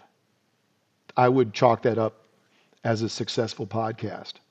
On the other side of it, and I don't want to get too overly religious here, but everybody worries about their number of followers, like on Instagram and Faceplant and all this stuff. Jesus had 12. And look where it went from there. So I've had to kind of step back from this book a little bit, because we actually had a book agent for a while, and he was trying to shop it around, and book people don't want another Christian book. They wanted me to write my story, like, about being a soldier and being in the unit and doing all this. And I'm like, no, that's never getting written. This is the book. Well, if you, and it's like, nope, never mind. And the guy was a great guy. It wasn't his fault. It was the people he was trying to sell the book to. He was doing a great job. But at the end, my wife and I were like, we're just going to do this like we did the previous books. and it'll be on Amazon, it'll be on our website, it'll be available, and we just need that one guy. We need that one young soldier to pick it up and read it and realize that there's a different way, you know? So I really like that. My ADHD entrepreneur hat goes on with each one of those stories that's in there. So you've got that dagger that's 18 inches. That's about a cubit, I think, in length, bronze. You had, what was that other device that you said was the fasces, the bearded yeah, fasces, yep. What if you made one of each of these weapons and had it as a sort of like the auction items or something to go along with the stories that I wonder if that'd be an interesting way to be able to promote, raise awareness, and also raise money for the nonprofit for what you're doing. Just not that you had to. You're trying to make me do a lot of work, bro. That's a lot of work. Not that you don't already have a lot of things on your plate. Yeah. So it's funny you say that because Jason Knight, he's a Christian as well, and he said he wants to get together with me and we want to make Ehud's dagger. And I'm like, that's the perfect, that's kind of down the road that you said there. The other thing, and I don't know if I'm supposed to say this or not, maybe I'll get in trouble for this, but every chapter is going to have a special picture that goes with the chapter, and it will be of the dagger, the hammer, the tent peg, the fasces. It'll be a specific thing from that chapter. And what's really cool about that is it's my wife figuring out what that is, and then it's my son-in-law doing all the artwork. That's so cool. It's a family thing here, and he's my son-in-law, so of course I got to be a little mean to him every now and again because he's married to my daughter, but he's a stellar dude, also a Christian, and he grew up in Argentina. Now he's American, but a super dad to my grandkids and everything, and it's fun. He gets super motivated. He writes as well, and he's a spectacular artist. But his writing is stellar as well. But he writes like what would you call it? Like fantasy thriller type stuff. So like on another planet or Sure. stuff like that. And I read one of the books that he just wrote that he hasn't got it published yet, but it's very, very good. It's not really my kind of book, but it really drew me in. So it's nice to have an artist like that can take a picture or read my picture and then draw it, You've mentioned your wife numerous times through here, and she sounds like I can refer to my wife as a force multiplier. Would you have these books out if it wasn't for your wife? Would you have? No. Have you heard of the term doubling? And it's an ADHD sort of thing. I'm just curious. This is my own personal curiosity here, but I've got all these ideas and energy and things I want to do, and sometimes I just need somebody beside me while I do it, and they call this doubling. Like my wife will come in, and every once in a while I'll bounce an idea off, or I'll ask for help on certain little things here and there, but basically, I'm then doing the project. If I've got to write something, I'm not a good writer. It takes me a lot of work to write something, and I've played around with just blog posts and short things, right? But I don't get off the ground unless I got her beside me for at least to get this thing rolling. Do you do anything like that? Is that a similar? Yeah, kind of. Like the writing, I'm a self-starter on the writing. I love to write, and I feel like I'm a decent writer. Recently, I've started writing some poetry, and my poetry's, as my wife says, she goes, I was going to read something the other day, and my wife goes, just be advised, his stuff's a little bit dark. And it's honest. So it's some of it's dark because inside my brain or my heart sometimes it's a little bit shadowy there, Mm-hmm. But yeah, my writing is sometimes she's got to push me like, hey, you need to get back on that project. Roger that. But what she does is she runs our business, make sure that, products are going out the door out of our warehouse because everything that we sell ships out from our warehouse. Comes up with, you're wasting time on this project. What are you doing? And I'm not a numbers guy, but I'm a goal guy. And if I look at it, I'm like, why did I put all my time into this and it didn't produce anything? Well, if it's not for the betterment of humankind or anything like that, Sure. why am I wasting my time with this other company that is we've made nothing? And over here there's this little silent company that's just crushing it and I'm not giving them any love. So she's the one that kind of keeps me like, you need to get away from this company and go to these guys because they're actually producing. Then the other side of that is I'm a goal person. So I set a goal, like maybe I'll set a fiscal goal, like we need to do this much business or make this much money. And not because I'm a money hungry person, but money does allow you to have a little bit of freedom. And if we have enough income or we have enough money in the bank, it allows me to start thinking of working on some of the projects that mean more to me than standing on the range doing up drills with a bunch of students, which I love that. And I love to be an instructor. But if I do that every day, I don't have the energy to write this book. I don't have the energy Right. to do another product or whatever it might be. So I've set some lofty goals. And because of my wife, we've attained those goals. Yeah, I feel bad for people that don't have a good partner in crime like that. We're lucky, and not a lot of people that are married are evenly yoked. And by evenly yoked, I don't just mean working or being on the same team, but my wife is spiritually, mentally, physically, everything. We are yoked together. She is absolutely the only person on this planet that 100% has my back. And if So things go important. bad, yeah, if things go bad, you see in this industry, whether it's firearms or fishing or whatever it is, somebody does something, people will Oh, turn yeah. their back on that individual in a heartbeat without even knowing the circumstances. So I know that she's always going to be there with me. So that's, we've been married now 36 years. That's a long time. That's a really Yeah. long time. We were married before I joined the Army. We got married a couple weeks before I left for the military, and somehow we made it through all that. And Strong woman.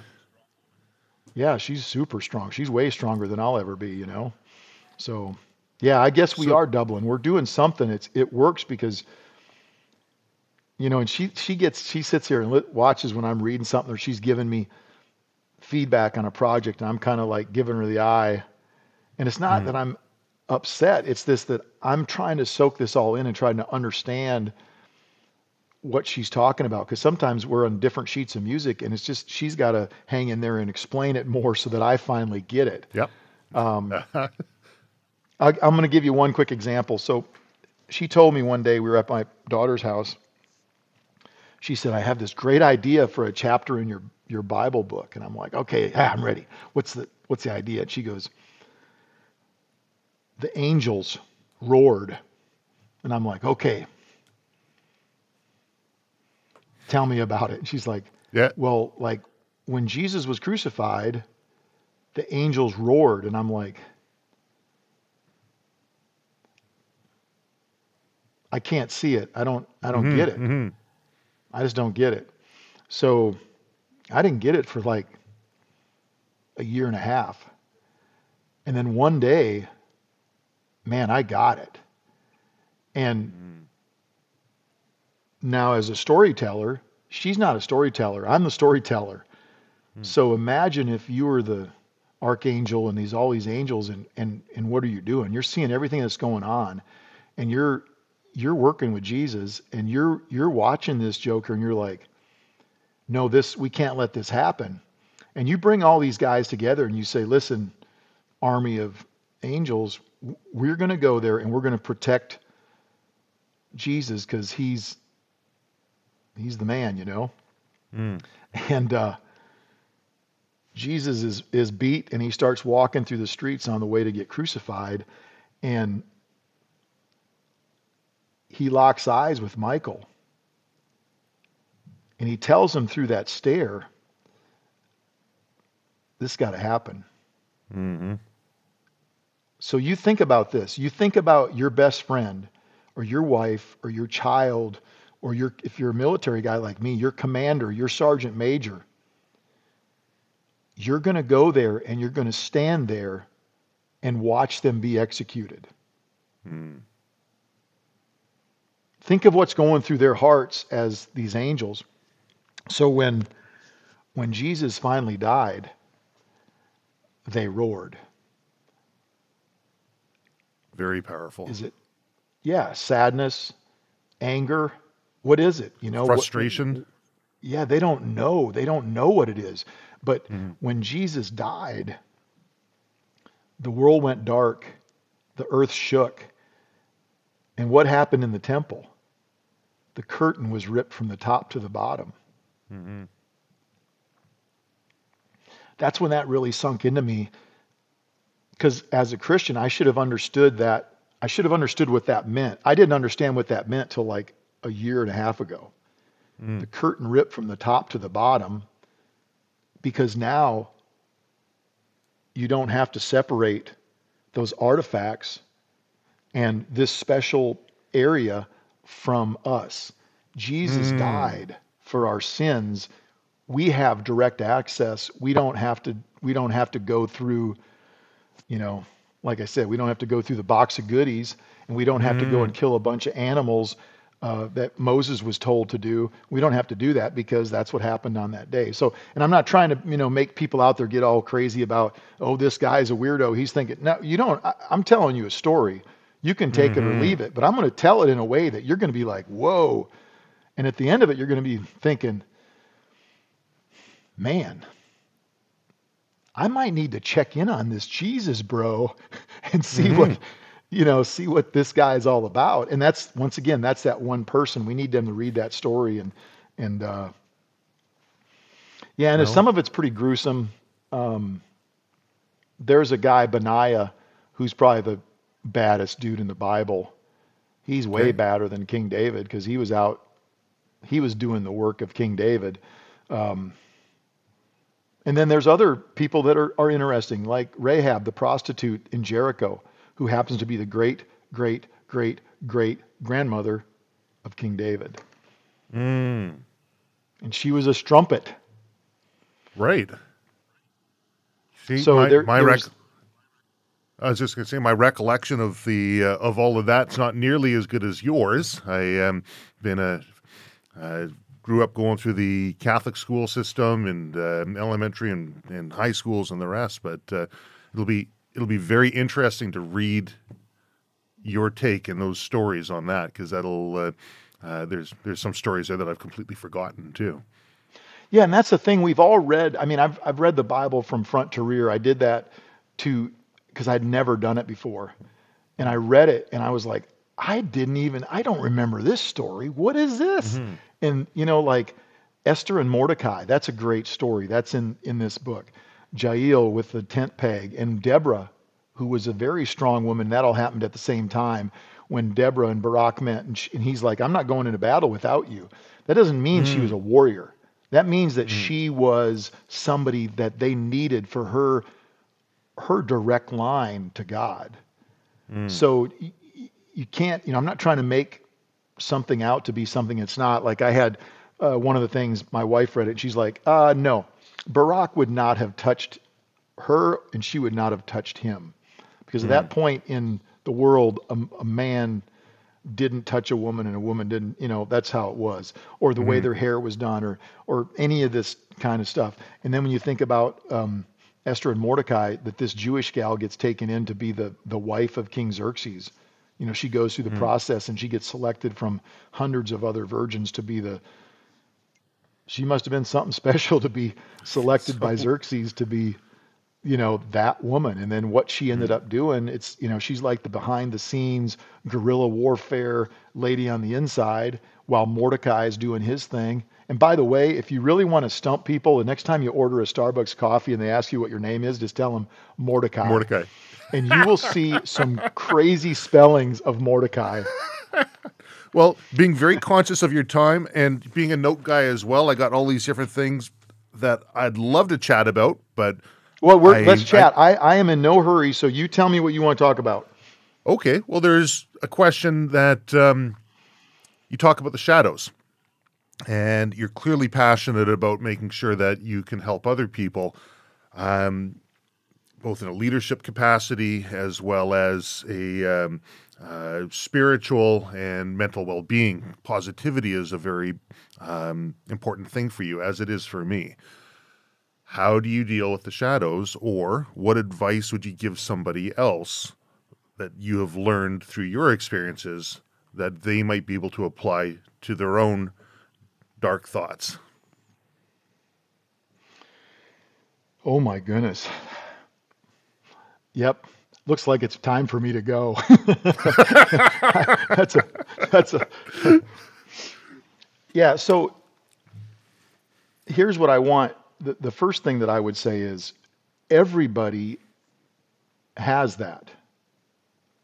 Everybody. I don't care who you are. Everybody, unless you're completely brain dead, you people have things that they have to deal with, and how we get through that, everybody handles it differently. So I'm gonna address this maybe a little different than you might expect.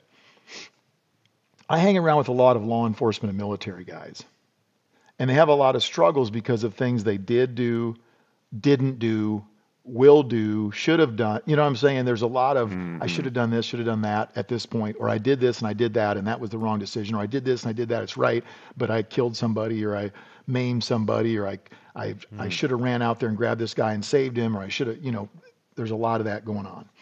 And as they talk about this, they get together with their buddies and they're going down memory lane.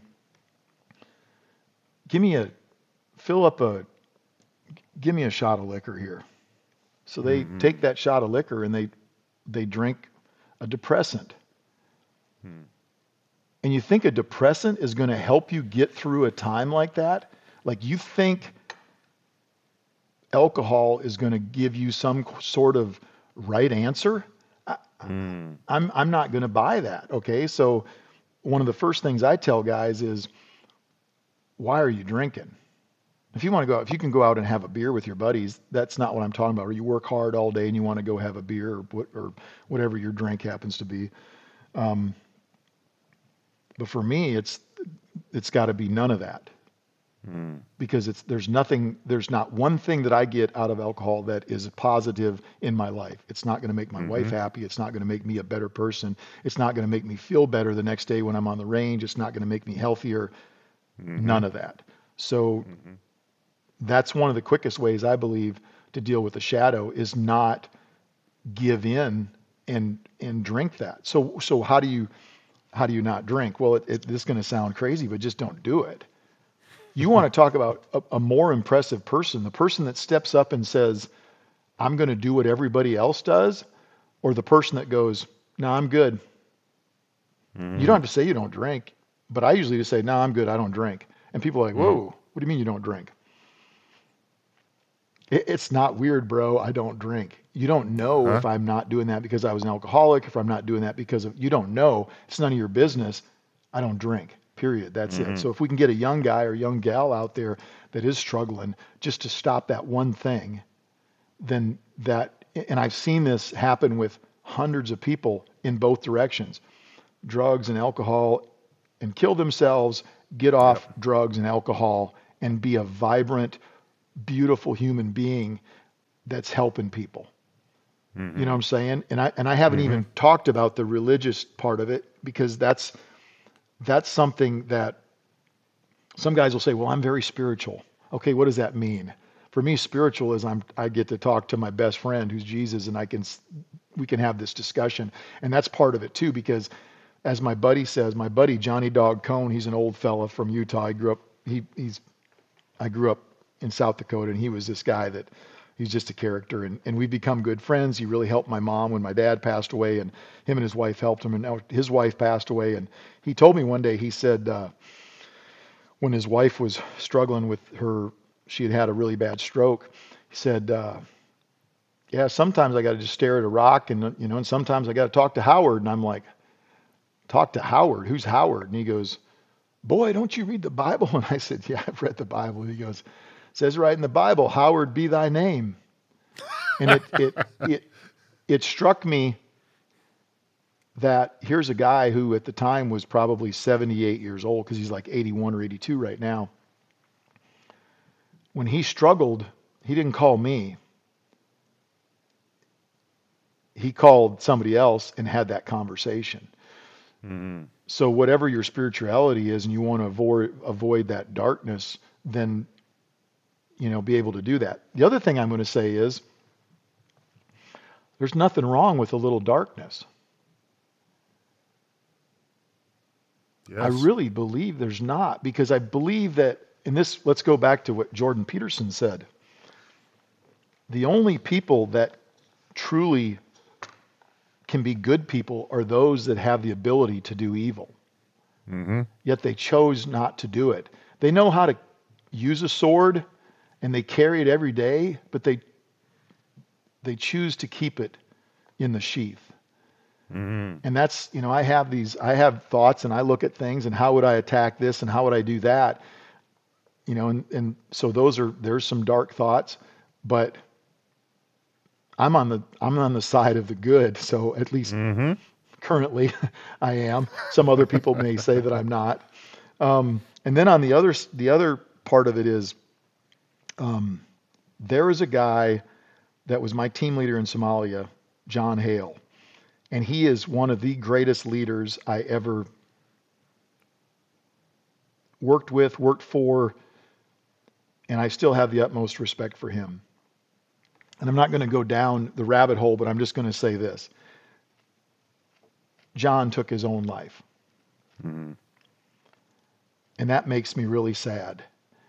That doesn't make him less of a man. It doesn't make him less of a great leader. It shouldn't diminish any of that. He felt like he needed to do that to relieve those around him of the struggles he was having. That's how he felt. And I've talked to his brothers. His brother was kind of pissed at me, and we had this conversation. He really changed my mind about how I would view what John had done. So, okay, that happens. Well, he was a team leader in Somalia. A couple months ago, another one of our team leaders in Somalia killed himself. And the only other team leader for that troop, he got killed in Somalia. So of all the 3 team leaders in one of the troops, all 3 of them are now dead. One because he was killed by the bad guys and on a mortar attack after the 3rd of October, and 2 guys because they took their own lives. So when that happened, I called up another one of the guys who was, and I'm not going to tell you his name, but I called him up because he was very good friends with the last guy that killed himself. And I said, man, just thinking about you, and he goes, let me tell you something. If you ever hear that I killed myself, you better call the cops and start an investigation. He goes, because dudes like you and me are not going to do something like that. And when he said that, he gave me ownership like crap, because I've had some dark thoughts. Mm-hmm. But I can't do that because other people are depending on me. We can't, Yes. we can't do that. If you want to keep leading. You have dark thoughts. That's fine. Why? Tell me what you're fixing by killing yourself. Tell me what you're fixing by doing something. I don't know what it would be. I mean, if you want to go out with a bang, I got better ways for you to do it than to, Yep. to hurt yourself. So I guess, I don't know. I don't know. It's a tricky one. I wrote a poem kind of about that, and it was at a kind of a very rough time I was having, and at that point, maybe not at that point, within 6 months of that, I realized a lot of things that were causing it, and I just took those out of my life. And the things that were causing it for me were going down memory lane.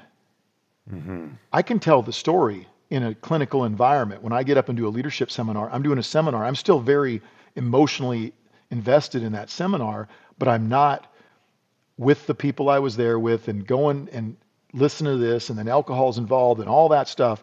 And when I had this bad experience, it was right after one of those reunions, and we went back to we actually went back because some of the guys were getting upgraded, some of their awards. We had got upgraded previously. I got upgraded to a Silver Star like 6 months before that, and then we went back and some guys were getting upgraded to the Distinguished Service Cross.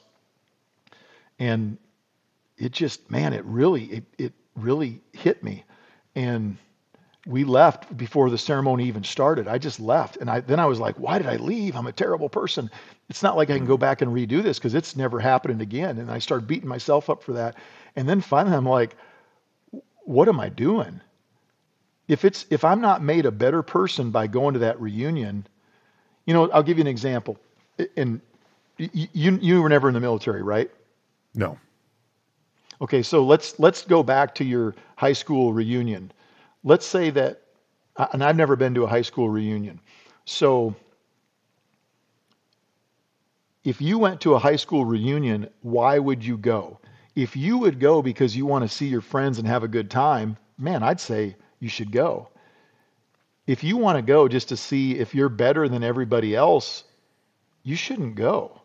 I agree. If you want to go to make fun of other people, you shouldn't go. If you're going to go there and it's going to bring back memories that were bad, maybe you were that kid that was beat up or who knows, then don't go. If it's not going to make you a better person, don't be part of that, And that's difficult because a lot of people are pushing us in directions, and if you don't need to go, don't go. Don't let anybody tell you to go and hurt yourself. And I'm not talking about like physically, I'm talking like mentally hurt yourself. Right. I had to realize that too, like with my family, not my immediate family, because my immediate family is 5-star awesome. But some of my other family, I realized like every time I'm going to talk to them, I have to reach out to them. Mm-hmm. They never reach out to me. And then when I get done, I always feel like I've done something wrong. Mm-hmm. Man, I feel so much better. I haven't talked to any of those people in years, and I'm the better for it. So that doesn't mean they're bad people, because I think they're good people, but we're not good together, so I'm just not going to do it. So that's my advice. That's my advice. That a lot. Oh, and I'll tell you one more thing, and I've said this in some other podcasts and other interviews I've done. If you get up in the morning and you think about somebody other than yourself, you're probably going to have a good day. So what does that mean? You get out of bed and you stretch out a little bit, go for a walk or work to the gym or whatever you do. And then you just think about, how can I help somebody else out? And I'm not talking about money. I'm not talking about going and doing their dumping their trash. I mean, you could do any of that stuff if you need to do that, but it might be as simple as reaching out to one of your friends and saying, hey man, I'm just thinking about you. Mm-hmm. Hey man, wanted to see how you're doing. Everything, how's the family doing? You may not think that's going to help you. I know it's going to help them, but at the end of the day, that's going to also fill your cup up.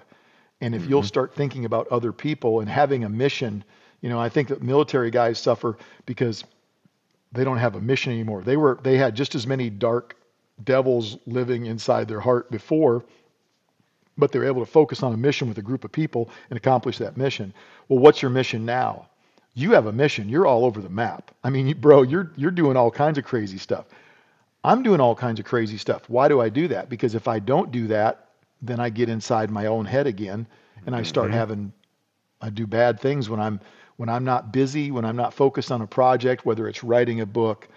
And I was going to say, one of the things we're about to do, Dirty Civilian, there's some guys that do this podcast, and they invited me to come on and talk about some of the books I've been reading. And the first stack of books that I'm going to talk about is about Rogers Rangers. And that's exciting to me. So now I'm putting my energy into making sure I got all my data correct, or at least I can tell the story and talk about these different books. And then we've actually put a new thing on our website under podcasts, so people can click on that, go there and see this recommended book list, click on the books, and immediately go to Amazon to buy the books, which, nice. I mean, we're going to get a little tiny portion of that, but you're going to get the book for the same price. So if you're going to buy it, just go on there and buy it that way. Totally. We're also doing a section on there for equipment. So we literally just started this process a few weeks ago, and it's now live. So if you see the podcast thing, you can click on that. It might actually say blog beside that now too, but I know it says podcast. You click on that, it'll go on there. And man, I'm excited. That's a new thing that I've got to do this next week on Tuesday. I've got to get going. I've got to have my notes and be squared away and do this presentation for these guys and make yourself uncomfortable. If you get uncomfortable, you won't have time to worry about the dark side because you'll be worrying about the light side, just trying to do things and get it done. But anyway, so what's your next question? Well, man, you got some time. If I answered that one good enough. Yeah, you did. You did. And, well, the other one was what gets you up? What gets you motivated? And part of that's got to be all these different projects that you have.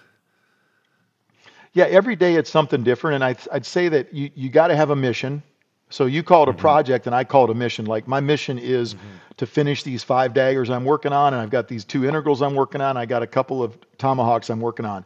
And that's a lot of stuff, but once again, I used to say I'm a scatological thinker, but then I found out that scatological actually means the study of poop, and that's not exactly what I intended for that to mean. So my brain is going in all these different directions. I've got to have a different project or a different mission. So right now my mission is that podcast, to get that done next week. The mission after that then is I leave to go shoot a NRL Hunter match in Alabama, a long-range match. My mission after that is I head to Florida to jump out of planes for a couple of days to get recertified so that I can go jump into Normandy, France in June. So you see, I have a lot of things that are going on. And if you would have said, go right before Thanksgiving, what are you focusing on? Well, I'm focusing on setting up blinds so when my grandson comes here, we can hunt deer together. And my wife is right there with me. We're setting up game cameras and trying to figure out where these deer are at. And then Thanksgiving rolls in and he kills this awesome buck. I mean, that was my mission. Like, we got to get this dude to kill. I never thought he'd kill a buck. I thought he'd kill a doe. So he kills this buck and we go find it, ran like 50 yards. And he goes, Grandpa, we got to cut his head off. And I'm like, Denver, we're going to harvest the meat. And, I'm like, he goes, yeah, I know all that, but we got to cut his head off because I got to hang this head on the wall. And I went, we never talked about that. My wife and I were like, this is crazy. We never talked about it because we always thought he'd shoot a doe.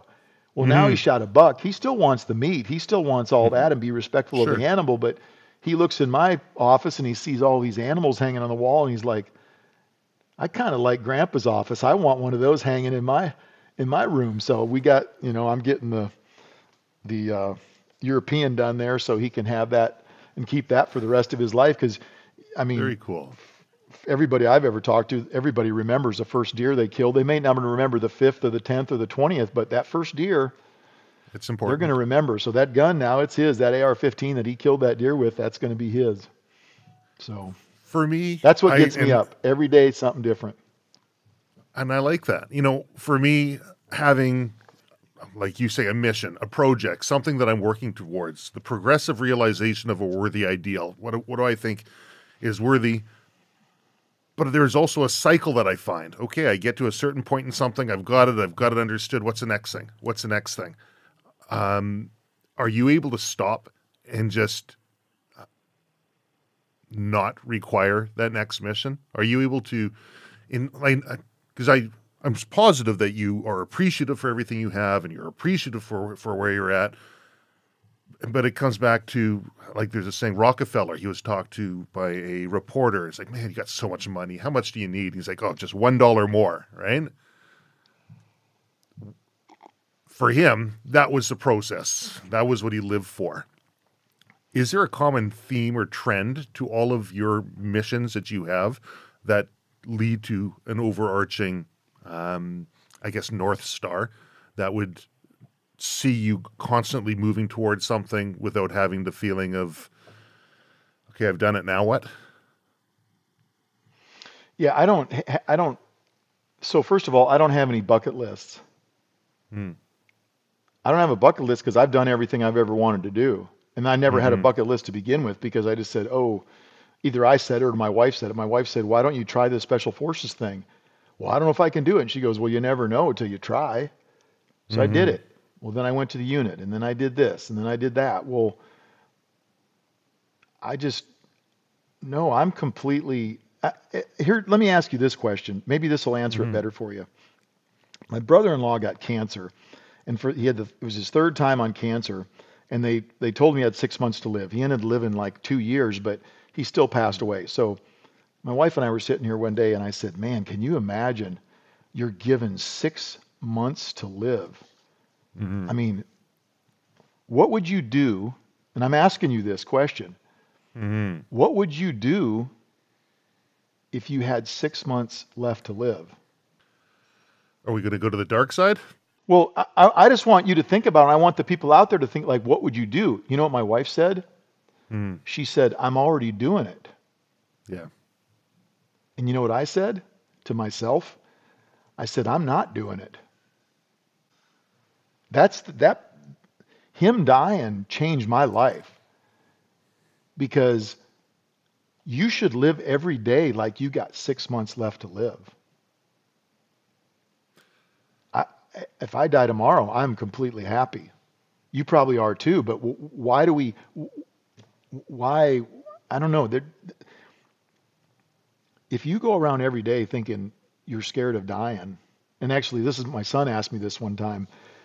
We were out at Fort Lewis, Washington, and I just got called back to the unit, and we're going, and we had a hot tub out back we lived on this river, and we'd get up in the morning and hit that hot tub, and then we hit the river, hit the hot tub, and then we were plunging before plunging was cool, you know? And he goes, "Dad, aren't you afraid of dying?" Because I was going to go back and go right to Iraq and be a troop sergeant major and lead guys in combat.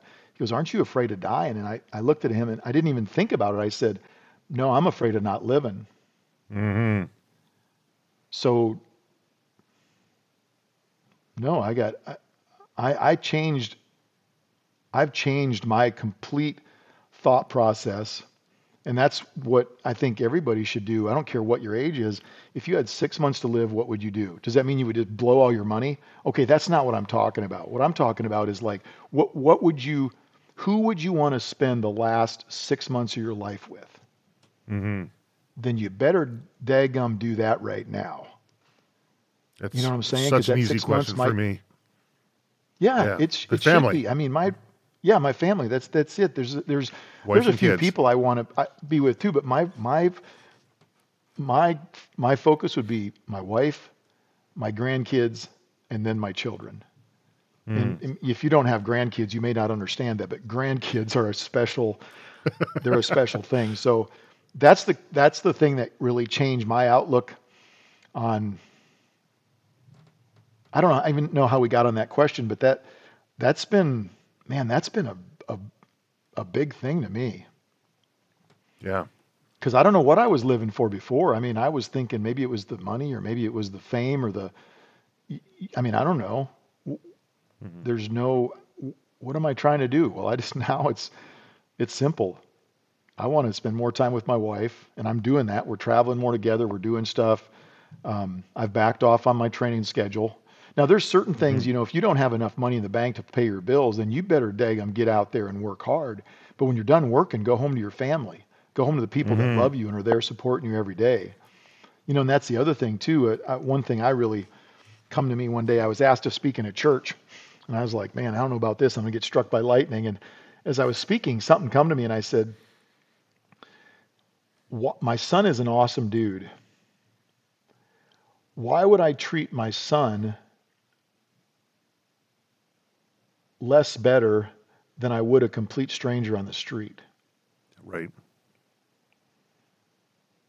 You better pull your head out of your butt, and that's your son, that's your daughter, that's your wife, that's your kids, your whoever, that's your mom, your dad, or whoever. If you do not put them on a pedestal, there's something wrong with you, because that person on the street could care less. They might like you right now, but once, like I said before, if you do something bad, they're going to completely throw you under the bus, whereas your family's going to stick with you through thick and through thin. So, yeah, your kids, you want them to be the best, but treat them with respect and admiration, and they're going to return the favor. And I'm 56 years old, and I can tell you without a shadow of a doubt, both my children love me. So if you can say that, and I say that back to them. If you can Hmm. say that, then you're doing the right thing. If there's a question, then you better get it right, because they're more important than any person you're going to meet on the street. I don't care Hmm. how important that person is. So, Familiarity will breed complacency, and people become yep, close and familiar with their family, and they're like, "Oh, they'll be here tomorrow." And there's a reason why my children have never seen some of my family members. Right? There's like you say, and a past podcast guest, he says, sometimes it's time to just pull the weeds. Is it bringing you positivity into your life? Right? yep, And then we use every day, we remind ourselves the most important thing, the most important resource that we have is our time. The only thing that makes that important is death. That's what gives life value, because now you have a finite amount of it. How are we spending that time? And it's that level of being present for those that you care about is, I think, the biggest gift that you can give yourself and that you can give them. So I'm 100% on board with what you're saying there. I have a question too. I was thinking about that. You said something there, and I wanted to ask this when you said it before, but I want to ask it now. Mm, Earlier, you made that statement on leadership that you mm, memorized. sure. Where was that from? Cadets. I was in a Army cadet program here in Canada, Okay. and it did a lot for me. I was going down a path that wasn't positive. There's a reason why I got kicked out of a number of schools, and I was going in a direction that was just going to end up in jail probably in the long term. Not because I was doing bad things, but I was oppositional in my thinking. I didn't Yeah. fit in with the established structure in the school system, and you got into the Army Cadet program, and a lot of those traits were looked upon fondly, right? Not necessarily being oppositional, but being able to think outside, find creative solutions in order to get the job done. So gave me a sense of community and purpose and structure that I think was very important. Yeah, and that's what I found was when I joined the military, I found my tribe. Right. And some people say we all have to get along. I couldn't disagree with that more. I don't Hmm. think we have to all get along. I think what we have to do is we have to be with the people that are part of our tribe. That has nothing to do with what country you're from. It has nothing to do with the color of your skin or your religion or anything like that. It has to do Mm. with being part of that tribe. And if people don't understand my tribe, they're not part of my tribe, because Right. I'm going to meet a guy that's a Muslim and he's going to become one of my best friends. And he's going to change my heart because I used to hate all Muslims and now Mm. I don't because of that one dude. Or I'm going to meet a guy that's a Canadian guy, JTF2 guy or whatever, and we're going to become Mm. very good friends because we're from the same tribe and Hmm. we sound different, we look different, you know, but we're absolutely from the same tribe, and you never know where you're going to meet those people. And the other thing, in order to meet those people from the same tribe, you kind of got to tell people what your tribe is. Otherwise, they Yes. don't know. Yeah. So a lot of times, if I say something and I get the weird look, I'm like, I know you're not part of my tribe, and there's no reason that we need to carry on any conversation because I'm Hmm. not trying to win you over. You're either with Hmm. me or against me. There's no gray area. Hmm. So either you're on the team or you're off the team. And if you're off the team, I'm done with you. Yeah. You don't So have to be a part of it. My thought yeah, and process, my I'd say life. probably the only people that I would say that doesn't apply to is kids. I mean, all kids are on the team until they get kicked off, and they're Sure. gonna make that choice. But when you see a little kid is we've got to take care of them. And I think that's one of the struggles that a lot of us are having right now is we're seeing our children. The biggest failure we have in America, and I don't know about Canada, but in America, the biggest failure is the family. So the fathers are not being fathers, and if the fathers would step up and be dads, all the Hmm. trouble that we have from the bottom to the top would go away because we would take care of our families. We wouldn't look for Hmm. welfare. We wouldn't look for any of the state to do that. The church and Hmm. the family would do that. the dad would stay present with his kids. The kids would then not go to Yes. be delinquents because their dad would be there to discipline them and to praise them and to make them a better human being, and then they would go on to have families and do the same thing. Yet now what we're seeing is we're saying that dad's a mom and mom's a dad and this guy's the dude Mm. and then he's a mother, and then it's like these kids are completely confused. And then we're saying it's more stressful for a lady to have to leave her state to go get an abortion in another state. It's like that poor lady, the struggle she had to murder her child. I feel so bad that she had to struggle to drive 4 hours out of her state to murder her baby. You know what I'm saying? Mm. Like, are you Mm. serious? This is the family's gone. And if we don't get that back, and I think it's going to take something way more significant. I know you're Canada, you guys had the truckers. You know, the truckers are doing a thing down here now. I heard So something they did about the that. What thing. is that about? Well, they're going to do something in Texas, and they're all getting together. And I think that it'll be really interesting to see what happens because up there with um, what's your president's name? Hitler Trudeau there? or Yeah, Hitler? Hitler. Yeah, he. Well, I mean, Yeah. he what he did was criminal, first of all. But it was like if Canadians don't just stand up and say enough of this crap. Well, in Mm. America, if we're not doing that either, we deserve exactly what we get. But Right. if these guys all go to Texas and they stop this illegal border stuff going on, we could quite possibly see the civil war that people have talked about. I mean, I was going to lie to you there for a minute. I was going to say I don't want to see that, but part of me would like to see, let's get this sorted out a little bit here because you're saying it's okay for illegals. Come on. We want Mm. immigrants to come in our country all the time. We want that. We don't Totally. want people to do it illegally. Right. And There's a process for it. yeah, my grandpa and grandma on both sides, they were immigrants. So I'm the second generation American. I'm really glad that they immigrated here and I'm glad they did it legally. Mm. So I don't know. Anyway, You break down that value structure and you don't uphold it, and people who would otherwise uphold a value structure say, well, why are we doing this? The breakdown of the family unit, the breakdown of the value structures, and I don't think it's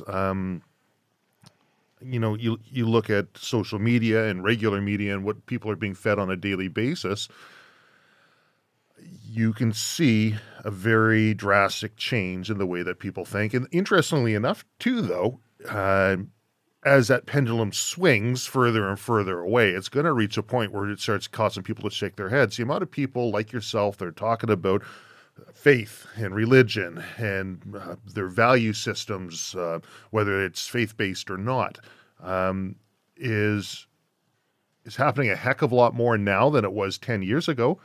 And I think it's because people are seeing the need to have a shared value system that we can all sing yeah. off of the same song sheet. That's where the military is fantastic. And that's where I think mandatory conscription is a fantastic thing. Everyone has had at least a shared adversity and they've got a shared experience and some pride in what they do. And they're working together off of the same song sheet. You dilute that too much and you're going to run into the inevitable problems that we're seeing right now. Yeah, so I walk into a supermarket and we've got conscription or Mm. whatever you want to call it, mandatory service or Sure. whatever. Yep. Conscription's kind of a rough word. Yes. You Yes. know, it really Yeah. is. But so we have mandatory service, and that doesn't mean that you Sure. got to be in the army. It doesn't mean that. It means that you have to serve your country for 2 years or whatever. So I walk in the Fantastic. local supermarket, and I see a guy there, and I walk up to him, and I don't care what color he is, and I don't care what language he speaks. He's in America, and I say, "Who'd you serve with?" Mm. Immediately we have a bond because 100%. both of us served our country, and if we had mandatory service, we would have that bond with each other, like you just said. Because now, when I see guys that are military, I mean, I immediately have a bond with them. I had a guy that I met this kid, and he said, he goes, "I'm a veteran," or his mom said he's a veteran. I was like, "Oh, you're a veteran. Where'd you serve? What outfit were you with?" And he was a Marine. And I was like, oh, yeah, cool. So I started talking to him, and I ended up listening to him talk for 10, 15 minutes, and he's telling me all kinds of stories, and everything's going great, and his mom's over there, and she's kind of getting teary-eyed. And get done talking, and I'm like, all right, whatever. So I go off, do my thing, and the mom says, excuse me, sir. I was like, yeah. She goes, I've never seen my son. He's never talked to my husband or me about any of that stuff. And I said, why? I said, why should he? Mm-hmm. I'm a veteran. He's a veteran. We're the same. So he's speaking to me. That's it. Don't, it's not bad. It's just fine. There's nothing wrong with that. I'm not going to go talk about hunting or fishing to somebody that doesn't hunt or fish unless I'm trying to convince them they should, or, they should hunt or fish. I want to try to attract people to do that. I want to try to attract people to build knives and to do, I don't care what you do, make something, make something that's other than a meme. I mean, something worthwhile. Make something out of wood with your hands, or I don't care what it is, So. That's fantastic. Well, why don't we look at wrapping it up here? There's, like I say, we could probably go on talking all day. You've imparted a heck of a lot of value to me. I trust to the audience as well. Kyle, thank you so much for being on the Silvercore podcast. Yeah, thanks for having me. This has been, and I'm not just saying this has been one of the best podcasts I've been on in a while, because we didn't just focus on 1993 or, Iraq or whatever. We got to talk about the stuff that really matters, because that other stuff that's just a job. It was an adventure, a job, or whatever. But man, life is about all these other really important things that we talked about. And I'm glad you're on the same sheet of music with me. You never looked at me like, man, this guy is from outer space, No, not once. So, find your tribe, dude. Might be some crazy Canuck up there. It might be a Muslim guy from Egypt. Yeah, I met this guy from Egypt on the shooting range. I didn't know he was from Egypt. I thought he was a Mexican. And I'm like, oh, he's Egyptian. Well, I speak colloquial Egyptian Arabic. So I started rapping Arabic, and he's like, you speak very good Egyptian Arabic. And now he and I are very, very good friends. And he has changed my heart. So open up to those people that are a part of your tribe, and let them come in. And man, it's going to be amazing. And then get up tomorrow and do something for somebody else, and it's going to be awesome. Mm-hmm. All right, last thing I'm going to say, God bless Canada and God bless America. I love the message. Thank you.